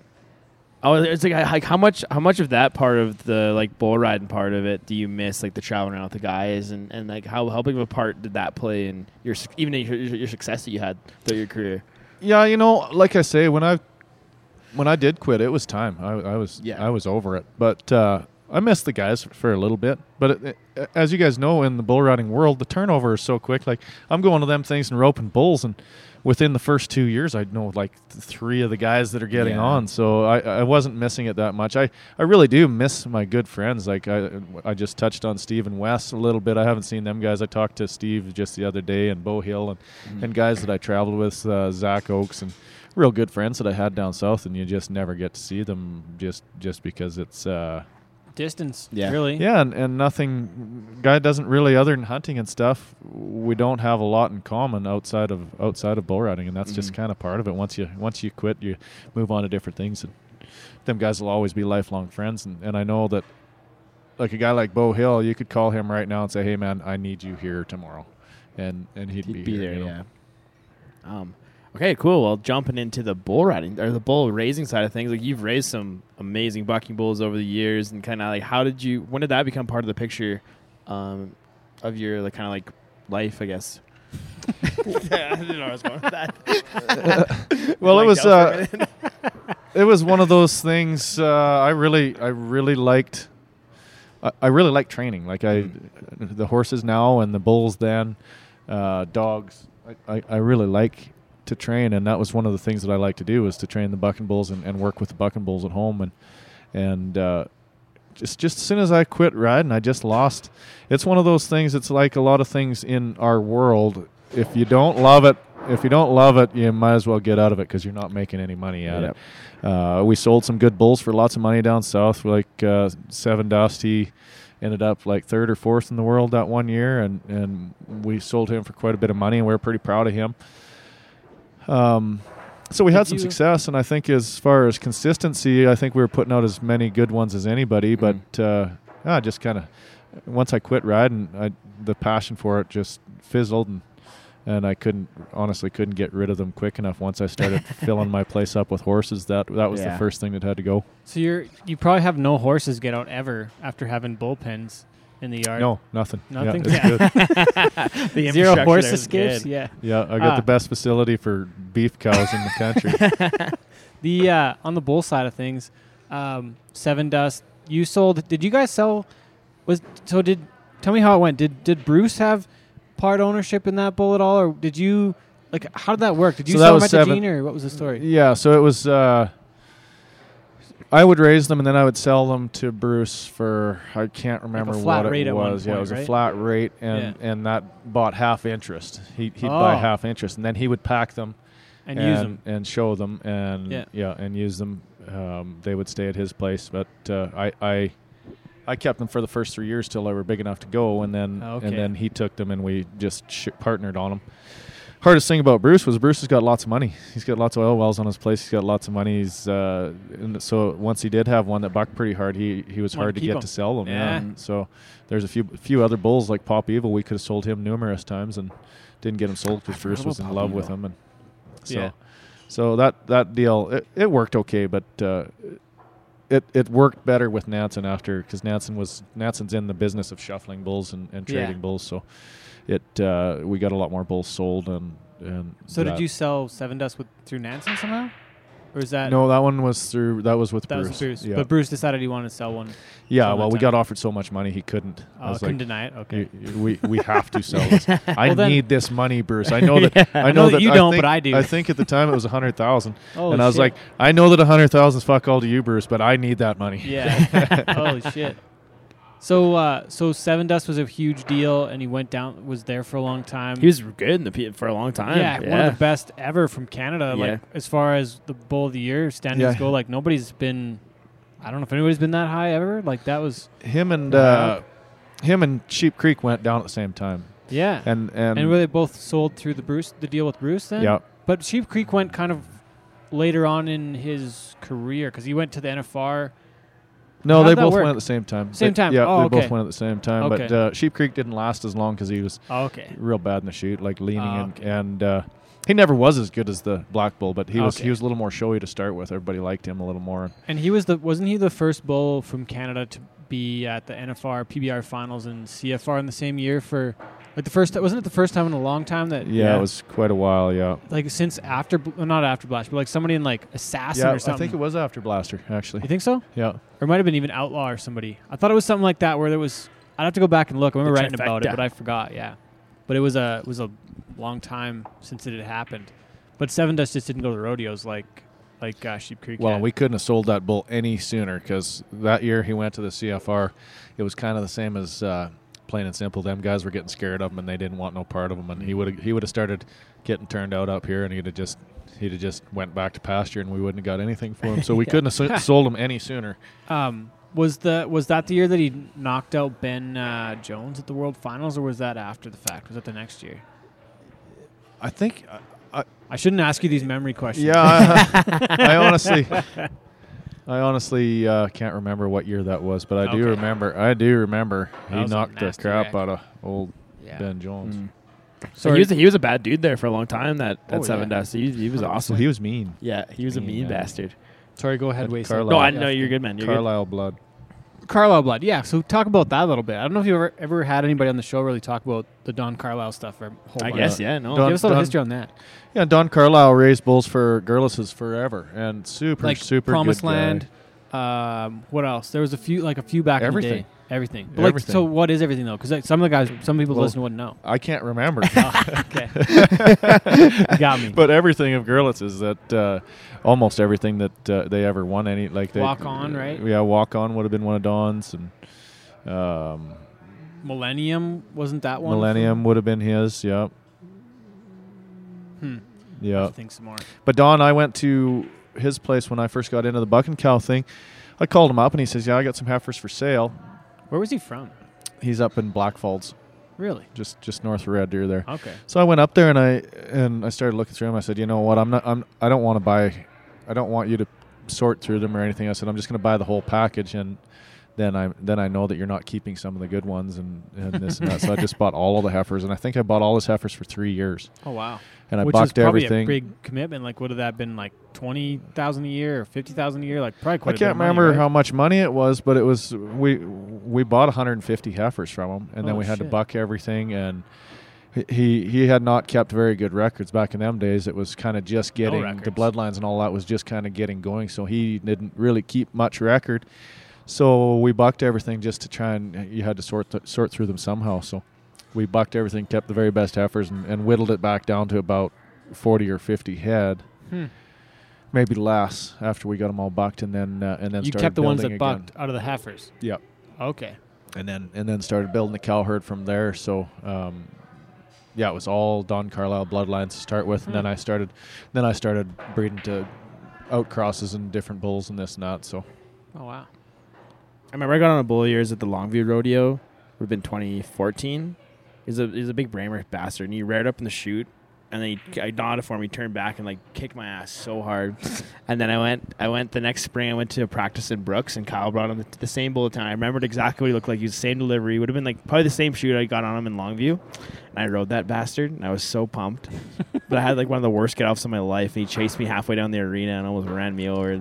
Mean sucker. On the way down, I told Wasey that we should ask you what you thought of our bull riding careers, just as a little critique. You can be as honest as you want. But Wasey said you actually were I don't want to be mean, guys. Yeah, you can though, because this is good entertainment. We get the people going. But Wasey said you were actually like a big mentor, and like you guys hung out quite a bit. Wasey had talent. He just got hurt. Right? Just got hurt. Yeah. The last one was like, well, there's damn sure some talent there, and we were trying to get it all honed in. But too many bumps in the head. But it was like I was telling Ted on the way down, the year I won the CCA finals, like I was living in Longview and kind of hanging around, and you helped me a lot, like just like the mentality part of it and like kind of going at it. And you brought some bulls for me and Wyatt Lachlan at the time we were traveling together. They came like a couple weeks before we went to Regina. We went to Clare, because they didn't even have the back pen set up for us, but we had rented the arena. But I think Tyler brought like 4 bulls to town. The 2 I got on were really good, and then the both bulls I got on, like I think I got rubbed off on the end of the gate on one, and then the other one like posted me real bad. So I didn't even think I got like made it like 2 or 3 jumps on these 2 bulls. So I was heading into Regina. I was like, oh shit, like this is gonna be a bad time. And like I'd been putting in work too. Like I'd been like doing like stationary barrels, like been working out, like ready to go. But then I had this like terrible practice. And then, but anyways, I went into the week, and I think I got all the bad out that week before. But that's it was bull riding, man. Yeah, it was good. I was thankful that we like kind of the friendship we'd built there, because I was able to. I sent you like I think every video like from that week, and you kind of like, give us some tips and stuff. And yeah, it was awesome. It was a big help to. It was the nice thing about coming to Alberta is like you had access to more guys guys like you and Scott and those guys and Chad. Even I grew up watching them on TV and being able to be on Hell on Hooves. Yeah, like legit, like that was what it was. Like growing up, I'd watch them on Hell on Hooves, and then you kind of move to Alberta and you make friends with them, and they made a big help. So it's one of those things where you never expect that to happen, but cool. That's one thing that like I was saying about training and stuff, and it was the same thing with bull riders. I love and I still love motivating guys and trying to get them to that next, because it's a mental block most times. Like most guys that are talented, they've got it, but you gotta get over yourself and get in the right state of mind. And I love, like I had a buddy of mine, I kind of talked about him for a second there, this Kyle Wilson. He's a real good cowboy, and he was at a futurity the other day, and he just called me up. He's like, Tyler, I'm down here trying to beat Trevor Brazil and all of these world champion ropers. He's what like, kind of futurity was it? I need a pep talk. What kind of futurity was it? It was a rope horse futurity in Fort Worth. Okay. And he was roping at this showing horses. Yeah. So Kyle is down there, and he's like, Tyler, I need some Tyler Thompson talk here. You need to give me a pep talk. And Kyle, I sat there and talked to him and just reassured him of where he was at and how good he was and this and that, and off he went, and he did pretty damn good. So, but I like that. Still like it. Getting in the change room or getting in the truck with guys that are young guys that are going, and whether it's in the bronc riding or bull riding or what it be, just to get in their heads and kind of pump them up and make them feel like they could fight King Kong and whip his ass, you know. Which is cool. It's cool to like go like and meet someone like you or Scott, and like that you guys give a shit like what we're up to. Like, well, because I jumped in with you and Ty and Max to go to Winnipeg one time. I remember made it a ways on a decent bull at the MTS Center. Like we went over to that one, and then I remember coming back, and I think I was supposed to drive for a while. That was the deal, right? And then I fucking pulled up in Swift Current, and then the truck was still running, and I parked it at the Shell on the north side of the road. And when I pulled over and passed out for a while because I was wiped out. Yeah. I was just so pumped to be along for the ride with you guys and like actually be accepted enough to go in there. Yeah. And then I couldn't drive for shit. And we were like, I might have drove for an hour from like Regina to Swift. And then we pulled in there, and then Max came out of the camper. He's like, where the fuck are we? Why aren't we moving? And we were stuck in the parking lot in Swift and slept for like 4 or 5 hours. And Ty was trying to get back for something, and it was a bit of a wreck. But it was cool to go like actually. You guys actually be around it. Yeah. And Max entered us those couple of years that I remember going with you guys a bit, but it was right in there like the 9-10 kind of thing, and I just didn't get it together. But Give it a Yeah. whirl. Well, it was the same thing for me. Every time I got to get in with my heroes, you know, it was same deal. It's you've got heroes, and then you start riding against them, and then you start beating them, and they always stay heroes and mentors. But that's just kind of the evolution of sport. Yeah. Oh, it's cool because I think I rode with you to that practice night in Clare's home on the way home because I was feeling pretty shitty about bucking off those two bulls so fast, and I got the Tyler Thompson pep talk, and it was good. I was ready to roll. It was. I remember texting you too after I'd won the finals. I was pretty proud of that to show it. So it's kind of. Well, I always said, shit, you buck off half of them. Just don't Yeah, worry at about best. it. Like you're gonna have to string some together to win at the right places, but you're gonna buck off. So get over it Yeah. and get back on. And it's that was the thing about staying. Like I never wanted. I always kind of said that I wasn't a positive thinker. I was a real thinker. You know, kept things very real and never let the highs get me too high or the lows too low. I was. I know that everybody that has ever been around me knows that I've got a little bit of an air to me at times, especially as a bull rider. I think that's been toned down in my new job because it's just kind of different. But I needed to get to that place in my bull riding career and get in my own head and be that guy because that's how I figured out how to win was.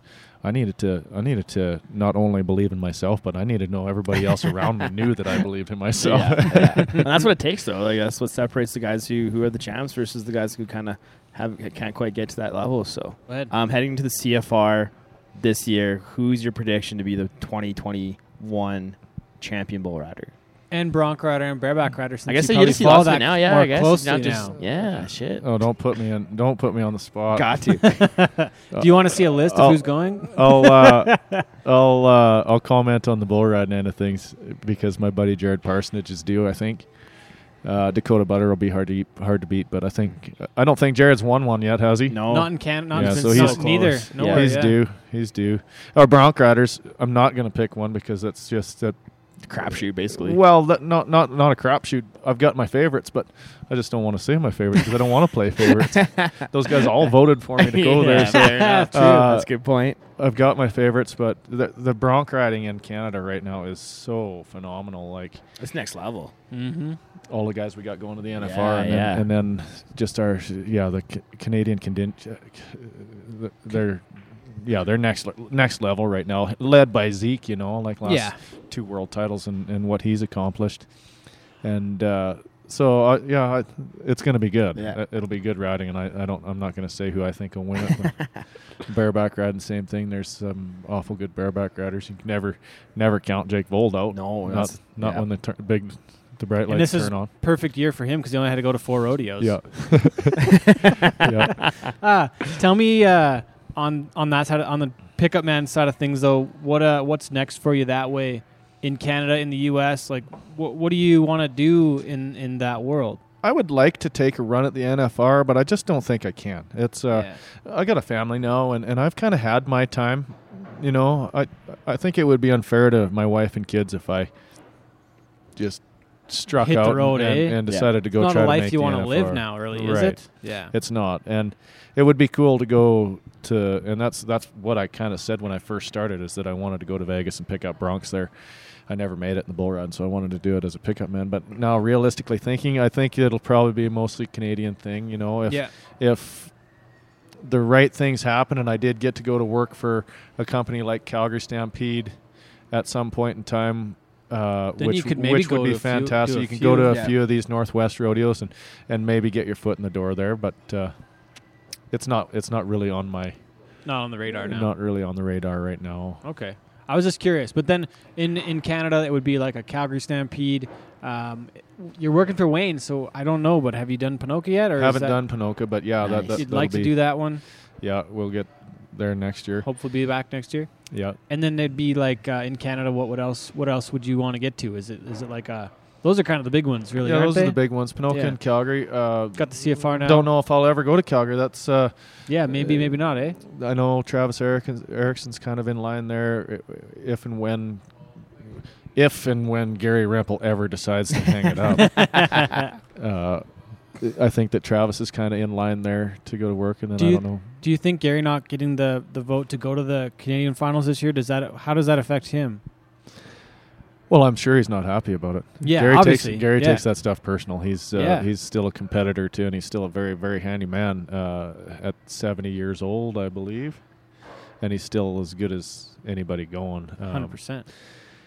I don't know if that's gonna make his decision to retire. It's gonna have to happen eventually, but I don't know. He's still going strong, so.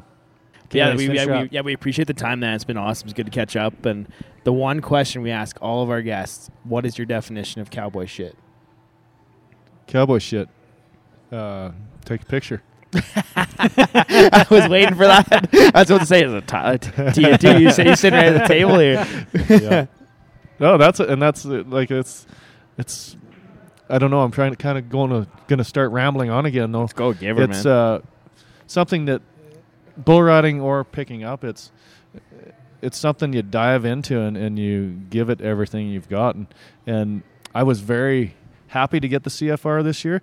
It was. I don't want to say that I was surprised because, like I say, since I quit riding bulls, I've made everything in my life is about that job. You know, like I got horses and I start training horses, and everything that I do at home every single day is, in effect, making me a better cowboy and a better pickup man. And it's kind of cliche to say, but it's anything you really want, anything that you really desire, you can go and get if you want to work hard enough at it, and that's kind of where we're at. Works for me. Yeah. Thanks for doing this, Tyler. Thanks for bet. making it Thanks work. for I having know me. we're all got lots of shit on the go right now, but I appreciate you taking the time. It's been making this great, work. man. It's been a fun one. Yeah. I'm looking forward to people to hear it. Appreciate it. Good. We look forward to seeing you next week too. I guess. Yeah. gonna be Shit. awesome. You're gonna see a lot yeah, of us. I'm excited too. Awesome. Okay, well, have a great week. Thanks guys. for doing this. Have a great CFR. Again, Tyler Thompson, 2021 Canadian Finals Rodeo Pickup Man, November 3rd to 7th, PV Mart, Centrium, Red Deer, Alberta. See you there.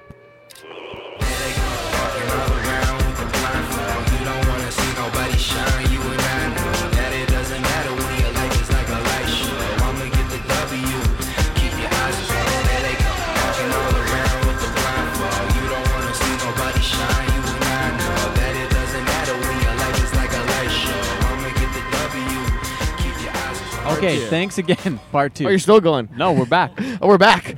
Thanks again to our guest, Tyler Thompson, the one and only TNT. What a great interview. I don't care what Brett Monia says. He's the one and only The one- TNT. The OG TNT. The OG TNT. The OG TNT. What's cool, man? Tyler Thompson. That was a fun interview, too, to do one in Man, person awesome. again. Yeah. I'm digging these. Hope I we like can it. keep It's them- way more keep them fun to do it in rocking. person, that's for sure. Okay, part 2. We The told shit you. show in Saskatoon. We told you that we had some shit go down. Okay, so Saskatoon ends. Like we said, Jordan Hansen's the champ.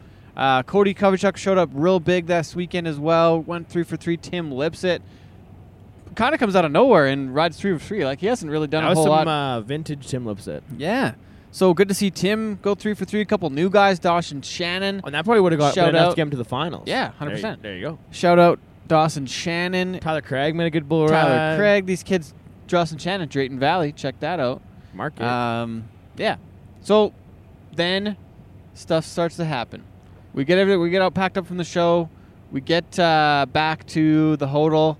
and Brinson and I are planning on going out. Yeah, and And I was you I, probably, 100%. I was thinking I wasn't. Ted wasn't going to go. Going to. No. So then we wandered over to your guys' room. yeah, You and Covey are hanging out. yeah, and I still have my So jacket we on started and my visiting you, and sandals. you were at a point where you Doing we fuck could tell all. you kind of wanted to go out still. Like, the vibe was there. You're putting out the vibe. You still Kinda. wanted to go out. Yeah. But I already have my boots off. or did your boots when off? the boots are already off, like It's you tough. know, It's yeah, tough. it's tough to put them back on and go out. So we had a couple drinks in the room. Yeah, we did. Made her down to the Long Branch. We did go down. You I did didn't not put your my boots boots back on. on. You're wearing No, did flip flops. not. Yeah, I did You not can put the see boots there's back there. on. Well, I guess you can't see it now, but there Yeah, was probably not. a video evidence of You it. may have seen the You may have video seen of some it. video evidence of it on Yeah. our Instagram story. Flip flops, and socks in the Long Branch. Kind of a risky move. It's a weird flex, but Would not. What did you say, Brinson? That was I was dressing down for Halloween. Yeah, That was you're my dressing down. costume. Yeah.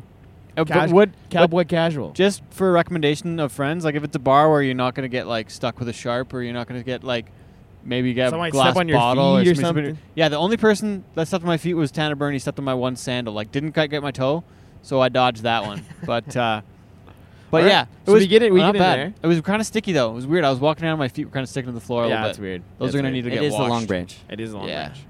Fun times. Okay, So you walk in there and you run into an old friend of ours.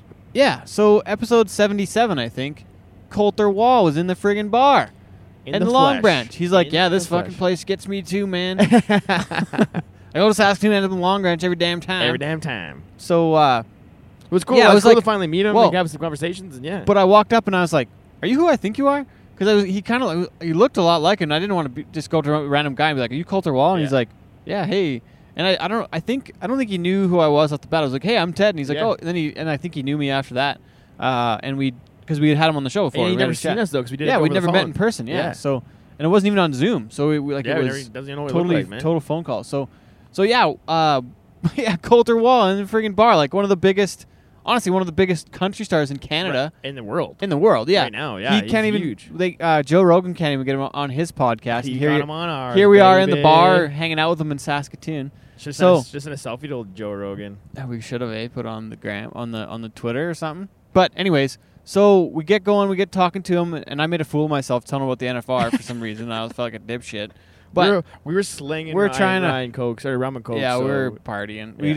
just floored it. We went downstairs and then we saw Coulter Wall. Like, okay, we're gonna party now. We're going. Yeah, We're going. bull riders are all there. We're having a good time. It's Halloween night. Halloween night. At the bar. Yeah, so it really went from 0 to 100 like pretty fast. Real fast. And so yeah, we're talking to Coulter, and then what else happened? Then we, I think Wasey, I think this is your turn to fill everybody in because you have a pretty good story that you were telling So Coulter. if my You can leave all the names and no name, addresses I out. won't be Stop sign. as detailed. But 'Kay. anyways, Take so your yeah, time. Drive safely here.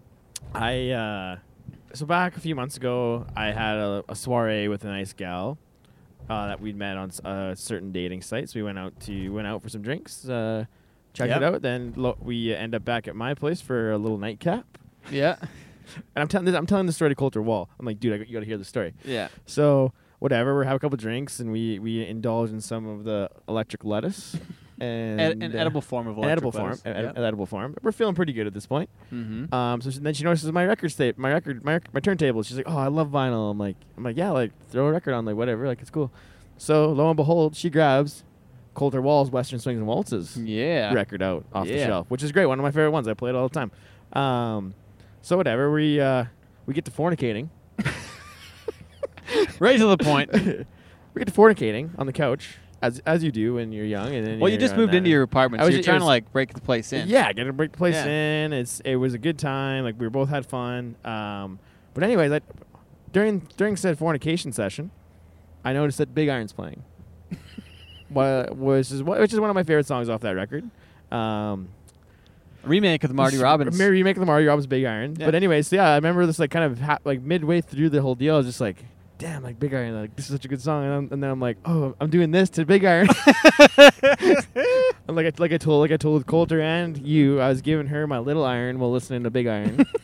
So that was that was a cool moment. Being able to share that story with Coulter Wall was pretty sweet. Oh, that is awful. Okay, so then we're partying there, and Oh we all ended up like super late. Yeah, they didn't throw us out of there until like 3, I think they made us, or 2 or like Yeah, something well, like that. consumption till 3, so we Yeah. weren't breaking any rules. But anyways, we go back upstairs, and Wasey's pinned, like I'm blacked he's out. blacked out, and I'd probably drank like 12 rum and cokes. At and the he's branch. tired, and he's we're all in the room. There's like 4 of us. There's like Mind you, Kobe. too, I was up till like 3 in the morning the night before. That's as well. right. You floored it 2 nights in a row. So Wasey passes out on the bed. He's got his boots on, and his Never feet. pass out with your boots on, Yeah, folks. and his feet are on the floor. Like his feet are still on the floor, but he's passed out, laid back on the bed, snoring.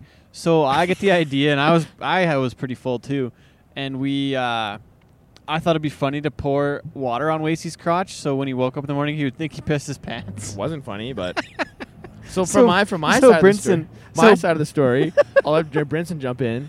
But the crazy thing was you sat up, and you like we thought you woke up, so I was like, Oh, no, busted. I thought dude, you I don't woke remember. up. I don't remember. So it then at I all, was man. just like I didn't want to wake up the sleepwalking guy. He you know that woke Step up. Brothers? He woke up. You kind of frightened. Yeah, walked but to didn't the do anything, door. yeah. Everybody else leaves. Just leave me and Wace. Wace literally just crawls right back into bed. Pants, shirt, I think he might have kicked his boots off by then. Yeah, I made him. and just rolls off there. I'm pretty sure still cowboy shit hat on. No, Probably. he didn't have a hat on. He had a Didn't have cowboy a hat hat on? on. No hat. He was just no blankets, just tucked himself right there, just giving himself a big hug. I don't remember anything. And Yeah, then yes. here, about 3-4 hours later, I kind of roll over there and look, and well, he's now up underneath the covers, tucked in there, and I'm like, oh man, he's probably got up, realized he has wet pants, changed and stuff like that, and maybe even went to the bathroom and stuff like that, and then came back. Well, no. Ted texted me at 9:30, said, "Hey, you want to get going?" I woke up Wasey. He's still in wet jeans. Well, okay. And but So look, wait, though, but this is the wait. best part. The best part is No, before you say it, I gotta tell it from my POV.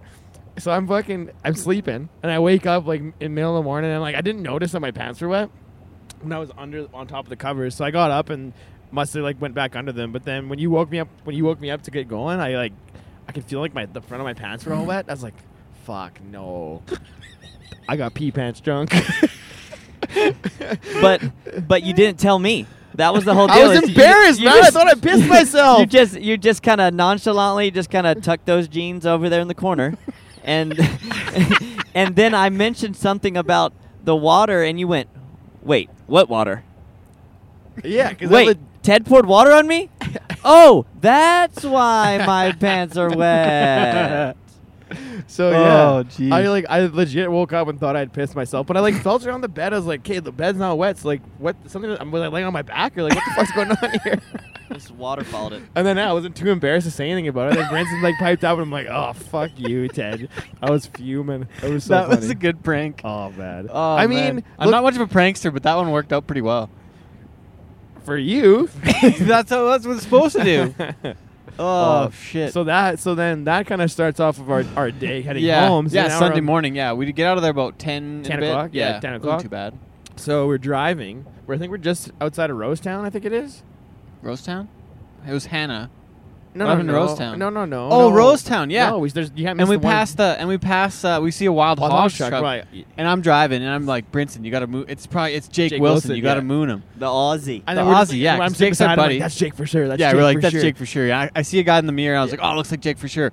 And we get up there and Brinson's got the full moon out there on the passenger side. Just literally wind blowing between my cheeks. So we get up going by, and it's not Jake. It's not Jake. Definitely so, an old guy. Yeah, so it's actually Val Florence from the Glen Keely Memorial Bull Riding Committee, part of the Wild Hogs crew, and ends up The South driving Division. the bulls, And driving he- the bulls to and from, and he fucking thinks it's hilarious. He got a Oh, man. total kick out oh, of it. he loved it. So funny. Oh dear. So then, So so did then we. I So called. did we. Well, So so did we. yeah, oh yeah. So then I called Brad Keeley, Yeah. and he wasn't around. And I told Kim, I was like, Kim, you gotta tell Brad that we just had a mooning, an accidental mooning incident on the highway, and we got Val instead of Jake. Oh man, that's but it so seemed funny. like Val got a kick out of it. That So was hilarious. oh fuck. Okay, then We go to Hannah. we take Brinson on a tour of to Nickelback. show that the hometown Nickelback. Yeah. For Show those who 'em all the don't know, record yeah, covers. they have all the CDs painted. on the side of the rink. Be a big rock star.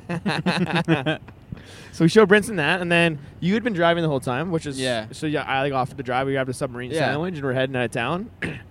And no more than 37 seconds. 3 meters after leaving town, After Wasey cruises, he eases up through a stop I sign. did like a 3-second California stop. Like I didn't. You slowed down. I slowed down. You didn't stop. I was turning You right, so I slowed just down. assumed that I could Yeah. just roll on. You know? Yeah, I didn't know. I Um, didn't know you had to like stop and like have the So vehicle. all of a sudden, I back look up. in the rearview mirror, and there's a cop coming down the and road. we thought he was going by Yeah, us. we thought he we was didn't think going he by was. us. We didn't think he was coming after us. So he rolls up on us, pulls we're us like, oh, over. shit, and we're I getting was like, pulled over. okay, like I'm screwed here. And we're like, we got drugs in the car. yeah, There's mushrooms in the back. we could be done. Yeah, And we're then- like, I wasn't too nervous. No, I I was was a little okay. nervous. But then when he rolled up and said, I had to do a breathalyzer test. Like and like what do they Immediately. call it? Mandatory breathalyzer. mandatory breathalyzer. He just test, rolls yeah. up with it. He's like, you're gonna have to do this, and we're Yeah. like, ooh. And I'm I was like, ooh. I know whatever. Like I was like, We're sober. We haven't drank yeah, anything in the morning. hadn't drank at all Since like at least almost 12 hours before. It was like 4 in the morning. yeah, like so- 4 in the morning. I think, And it was whatever. already 4 p.m. through 4 p.m. Yeah, so whatever. I blow, and then I guess he tells me that I blow like 30 points under what like a 24-hour suspension would have been. Yeah, so not that far. And I hadn't off. even touched any booze like all day since like yesterday. since the night before. Yeah, the night before. Which was kind of wild. So I was like, so that like almost got a DUI on the way home. on the way home from Hannah. Yeah. But and then also I didn't get me a ticket, which was pretty deadly. Yeah, Just for gave me the a warning for the rolling rolling stop. So that was Yeah. huge. Dodged a $400 ticket there. Yeah. Yeah. Luckily, all So my that's- points were in order with license registration. Yeah, mine too. Look, good thing I got a pretty Right? clean driving record. Yeah, yeah. And then So dodge that. and then to wrap up the trip, we stopped to visit our friend Dustin Edwards at Yeah. Barney's Adventure Park. On his final day of the first season at Barney's, we went on the rides. We went on the hamster wheel, the zip line, watched the pig race, watched the pumpkin cannon. The scary trail. I yeah, shot the candy dinosaurs. Yeah, Wasey shot the candy cannon for all the kids. It was awesome. They're They're doing else? a good job over there. If you're ever in Yeah. Drumheller, check out Barney's So Adventure many Park. dinosaurs. just past the Royal So Tyrrell many Museum. dinosaurs. Hell of It's a a great spot. stop. Friend of ours, friend of the show, former co-host. They found love on our show. Yeah, Dustin and Allie Dustin and Allie. found love on the podcast. It was supposed to be Wasey, but it ended up being Dustin and Allie. Dustin scooped the prize. He's been Allie. the only He's the winner. successful person from the Bachelor episodes. It's true, and it wasn't even supposed to happen. It was He just just to happen that way. swooped in there. He's too suave. So make sure to check out Barney's Adventure Park. Next season they'll be back. I'm gonna say like probably April, May. I'd say so. Yeah. I'm not sure the They exact dates. they might do but some winter stuff. He said. Yeah, they kind check of it got out. a bunch of stuff in the work. Barney's Adventure Park, Drumheller, Alberta, on the highway just past the Royal Tyrrell Museum. Congrats to our pal Dustin though, and Allie. Also, Pearl and Heart Modern Collective, also in Drumheller. Make sure to check them out. They got food on the menu now, coffee. I think you can even get a great little spot. swish put on your coffee too. If they don't You can have go it, that. you don't need it. Yeah, and I was gonna have a booth at the CFR as well with Pearl and Heart. So, I think that's all I got for this show, Way. So Yeah. Do you want to do any like CFR predictions or no? we can. Do you want to? Sure, you shoot. Just want to just do like the rough stock? Go ahead. Let's go. If Edgar's healthy, I think he's gonna win again. Okay. And then Colby Wanchuk gonna win Ooh, I like Bronc that. riding, I like and then Jake Vold's gonna win the no, Red Kobe didn't make it. Oh, he didn't. I don't he think did. so. Did No, he? He's 13th. Oh shit. Look at the Never standings, mind. bro. Instead of Zeke. Colby, Dawson Hay. I got Zeke. Zeke in the Bronc riding, Jake Vold in the bareback riding, and I'm gonna take. You can't take Jake Ooh. Vold. I dibs I him. picked him. You didn't take Jake. I You did. I oh. said Jake Vold. Oh. Well, I'll take Jake too. Okay, that's fine. And then bull riding. Bull riding, I'm going to say if Dakota Butter's out, maybe. Well, Cody Coverchuck will be but far behind. I don't know. Jared could be right up. Oh, next to it. Jared Parsonage is due. I'm going Jared. All right. Yeah, Okay, that's cool. Parsnip. All right. There's our CFR prediction. Thanks for listening, everybody. Again, Cowboy Shit is proudly sponsored by Manscaped. Wasey, tell them about the ball Manscaped.com. trimmers. Make sure you go get the latest Lawnmower 4.0 from Manscaped using our code HugeBush. Save 20% and get worldwide shipping at manscaped.com with promo code HugeBush. They're awesome. Get yourself one. They're deadly. We use them all the time. And we can't forget our friends from the Circle 4 Beverage Company. They're awesome. Check them out. They're at most liquor stores around. Check them out on social media at Circle 4 Ranch Water. Just check. They usually post where their drinks are available. Mhm. And yeah, and the CFR, I guess. CFR Yeah. 47, proud presenting sponsor of episode 103 with our featured guest, Tyler Thompson, CFR Pickup Man. Thanks to Canadian Finals Rodeo in Red Deer for being part of the podcast. Going to be live shows there daily with myself and co-host Wasey Anderson, 3:30 p.m. daily in the Cabaret Corral. And what else? And I'll be doing some buckle presentations. Make sure to check out hosting the CFR Cabaret Red Deer. stage. Get yourself some tickets. Still available. Don't forget to use your Boots special offer code at your PBR Canada Finals tickets in Edmonton. November 12th and 13th, Rogers Place. Check Don't it out, forget- PBRcanada.com and Ticketmaster. Don't forget And, to get Cowboy Shit, cowboyshit.ca. Yeah, we Check also us out on didn't. social media. Got some new stuff. We got some stuff's back in stock. New stuff arriving all the time. And, man, Yorkton, too, this weekend. Yorkton, yeah. on the way, yeah. And we'll plan to have Brinson James on one more time before he leaves. heads home. He'll be heading out right after Edmonton. Our next show will be on the 17th of November. Pre-Agribition show. Pre-Agribition. Before we send him off, we'll do one more show with him Sunday after Edmonton. get a couple more comments from before he heads out. So thanks, Brinson, for being part of the show. Thanks for hanging out with us for the, Hey, the whole month. thanks for the ride to Saskatoon, bro. And back. Not a problem, Cowboy. All right. Thanks for listening, folks. It's been Cowboy Shit with Ted and Wasey. I'm Ted. He's Wasey, our special friend. Brinson Harris, along for the ride this week. Buddy from special Florida. friend. He's our special He's our friend. special friend. He's our friend. All right. Thanks for listening, folks. Bye-bye. Thanks. Hey, wait, one more thing. Thanks, Sean Morton, editing our show. Sean and Storm for all you do. CFR, music director, Storm Defoe. I don't know Check what us else out to at say check us about out at the fashion show. We're gonna be there. that. Oh, yeah. Cowboy Shit's gonna be Friday. on the scene. It's Friday there. It's Friday there. Check us out. All right. us out. Thanks. Bye-bye. To the town of Althea rode a stranger one fine lady. Hardly spoke, folks around him didn't have too much to say.